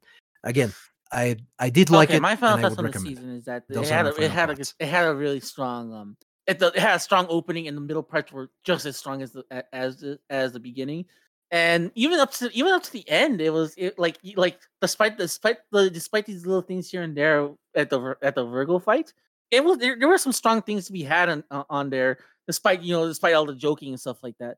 It's just like it. And the worst part, I think the worst offender and the part that sticks out of my brain the most is how it all ended. And for a series like this, for a series that the last time we discussed like a season like this, it crashed and burned horribly. For them just to actually just have a minor inconvenient trip, other than a catastrophe, is a huge marked improvement. I hope that things get better. I hope that the whole thing that the whole stuff that we saw at the later half of the series, at the very end of the series, doesn't repeat again. And I do hope that they do take a lot of the complaints of stuff like pacing a little bit more seriously going forward. Other than that, if I like as someone with teaching credentials and stuff like that, I can honestly say that this is a marked improvement. I actually would give him an A minus compared to like I would give him like the reward for like most improved student, because like you actually found a way to like do it. I mean, you may have like failed here and there, but that's a solid B plus in my book. And I think. Sorry, I want to say one more thing because I feel I don't know if I explained myself well enough. In the future, when we hopefully most likely definitely get the third season, which will probably definitely most likely just pick up immediately, in the Milo fight, the Scorpio Milo fight. In the future, for future people after season 3's come out, where you can just watch season 2 to season 3 just fluidly, all of these complaints probably won't even matter because you're not going to have to wait 6 months. It's only right now in the moment that this is a really just not great thing for them to do. especially because the world of animation is never guaranteed. Well, the entertainment industry in general is never guaranteed. So you shouldn't, even if the companies come to you and said that you've got 6 seasons, you should treat every season as a potential ending point, even if it's not the best one. You should still treat it as somewhere where you could have most of your season's plot threads tied up or at least answered for. And they didn't do that. They started a whole new slew of things. So that's what Yeah, I mean I when told I say it's a horrible place to end. But in the future, when you're watching this show after season 3 comes out, you can just watch straight through to season 3, episode 1, and not notice a difference. Like it would be just as if season 2 fair enough. was, Fair enough. 24 All right. episodes instead of All right. 12. Well, hey, it was great. Like, like a part of me does feel bad that I had to make you guys watch that. But this second season, I think things have improved a lot to the point where it's I like going to this season. I think I was a little more excited to do these episodes as opposed to the last one. Was opposed to like the last season where it like for about a minute it felt real good, but then also too I felt like there are points where I feel like I would rather pull my own teeth out.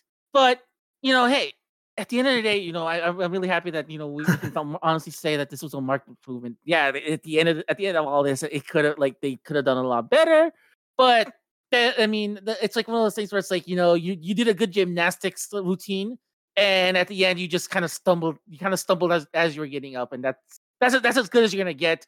Maybe the Russian judge might be a little harsh, but I give you like an 8, 9, exactly. They call that not sticking the landing. I think a good analogy would be to say the previous season was a university student about to God. fail the entire college, and would have had to drop out. But the second season is that student actually studying and being able to pass he stopped drinking to and go started on to the actually next reading semester. his book. So yeah, so it's definitely going in the right direction. I just hope that it stays that way, and I hope that Alrighty. they improve Alrighty then. from what So, was shown. is there any other last minute thing you guys want to bring up before we head out? Comrade Furry? Mm, No, I feel I hope that my intentions came across to everybody. Just that I All right. did not have a miserable experience this time. As opposed to season 1, I did Fantastic. not Any dread final having to thoughts on watch your a end? television show. Or any other thoughts? I'm sorry. I've said I think I said everything I needed to say about about the second season as well as about this last batch of episodes for Battle for Sanctuary. I just want to say once again, I do not intend any ill or any criticism towards the people themselves that I criticized during the show. I am talking about the work presented here, not Exactly. their personal Don't lives. I just want to make don't that harass very any clear. of these people. They're I only think I did. I human. think I did. Yeah, as well. Like nobody, please have some common sense. I think that I also explained myself well, but I just want to make it very clear. I was talking about the Yeah, and the work thing, put in here, and you not made it the and you made people it very clear themselves. by saying That stuff being like said, that they improved drastically as they were working. So that's still a good yeah. That being said, I think I don't have anything more to add Okay. to everything. All right. For now. So okay. I'm sorry. I just got so. All right. So All right. So I think with all that said, I think we better head out. We better head out here for this episode. We've been kind of long, but I think that helps a lot. That we have a lot of opinions, a lot of thoughts here. So that does help a lot. That that these episodes run long. So we have a lot of things to talk about here. So before we go, Bancross, is there anything you would like to plug? Anything you'd like to promote? Yes, actually, as I mentioned on the last episode, I just created an Instagram account, and I have finally published my first illustration there. So please be sure to check out my profile. You can find it linked on my Twitter, but it is Crateris Benjes. That's the username that I have on Instagram.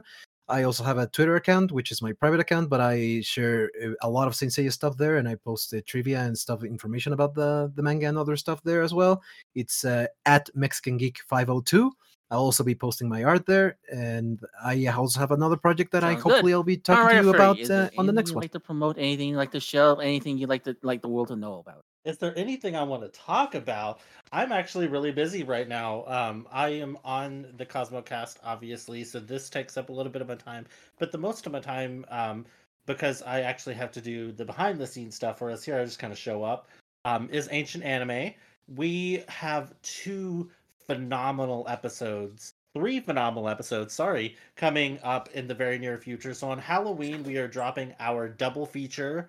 It's harkening back to like going to a drive-in and seeing like two kind of low budget Halloween movies is the vibe. And this year's theme is vampires. So we are doing one episode with my friend Rika, who has been on a recent episode as well, where we talked about Fatal Fury. But for the Halloween version, the first half is going to be me and Rika doing Blood the Last Vampire, and the second half is going to be me and Ramses doing. Let me make sure I get the name of this right. Dracula, Sovereign of the Damned, which you've probably never heard of, but we're going to tell you about it because, boy.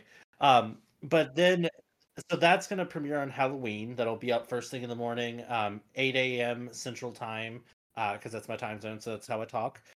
Is going to be the double feature episode. Then 2 Mondays later is going to be a super special episode. It is my first ever celebrity guest that I have had on that podcast, and I'm very pumped about it. I don't want to say who it is yet, but it is somebody from Dragula Titans, which is the new season of the kind of more alternative take to the Drag Race format. It's done by it's not related. It's not related to the Rob Zombie album. But no, it's not related to that either. But it's a drag reality competition show that specifically focuses on horror elements. So it always comes out every year around Halloween time. And this is their all-stars cast. So all of these are people that have been on the show before. So it's somebody from that, which is super exciting, and also relating to Dragula, kind of as a double whammy. With the reason why I mentioned that is that my second podcast with my friend Diamonds is going to be starting very soon. We're aiming for the 27th to be the first episode, and we are going to be reviewing Dragula every single week and kind of spilling any like tea or gossip that we're seeing online, and hopefully having some of them on the show because they're all super sweet and super personable. But that's all TBA. The first episode obviously is just gonna be me and Diamonds because that's we're at the final finish line of this. But you can follow that podcast at Honey Baby Pod on Instagram, or sorry, on Twitter. Sorry, we don't have an Instagram just yet. So it's at Honey Baby Pod. The name of it is Honey, This Is a Podcast Baby. It's a reference to Drag Race Canada.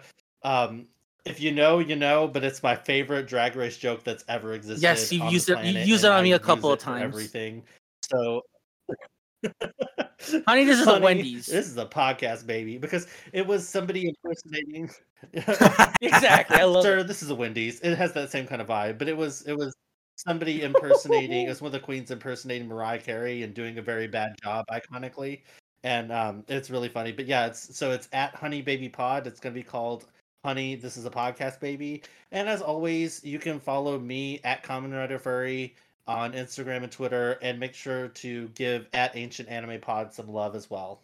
And that was my long-winded explanation as of my for life. Me, per usual, I have this podcast, which I hopefully all you guys will listen to, because I put in a lot of love and effort into this podcast. I love doing this show with you guys. You guys are just like, sometimes I'm like, I don't want to do this, but like, at the end of the day, I'm like, oh my god, when are we gonna do this next? So I'm always happy. I'm always happy to be doing these. Always happy to have to be doing these shows. But I'm also very happy to be doing my other show, the Saturday Morning Squadron. If you haven't followed that show, it's at satamsquad.tumblr.com. And the address is at satamsquad.tumblr.com. We have all our episodes archived right there if you want to listen to all of our shows we've done. In this episode, we actually had a good friend of mine. His name was Doc. He hosts so many podcasts, and we just. It was an honor to have him because he is like one of the pillars of like one of my inspirations to be doing this podcast.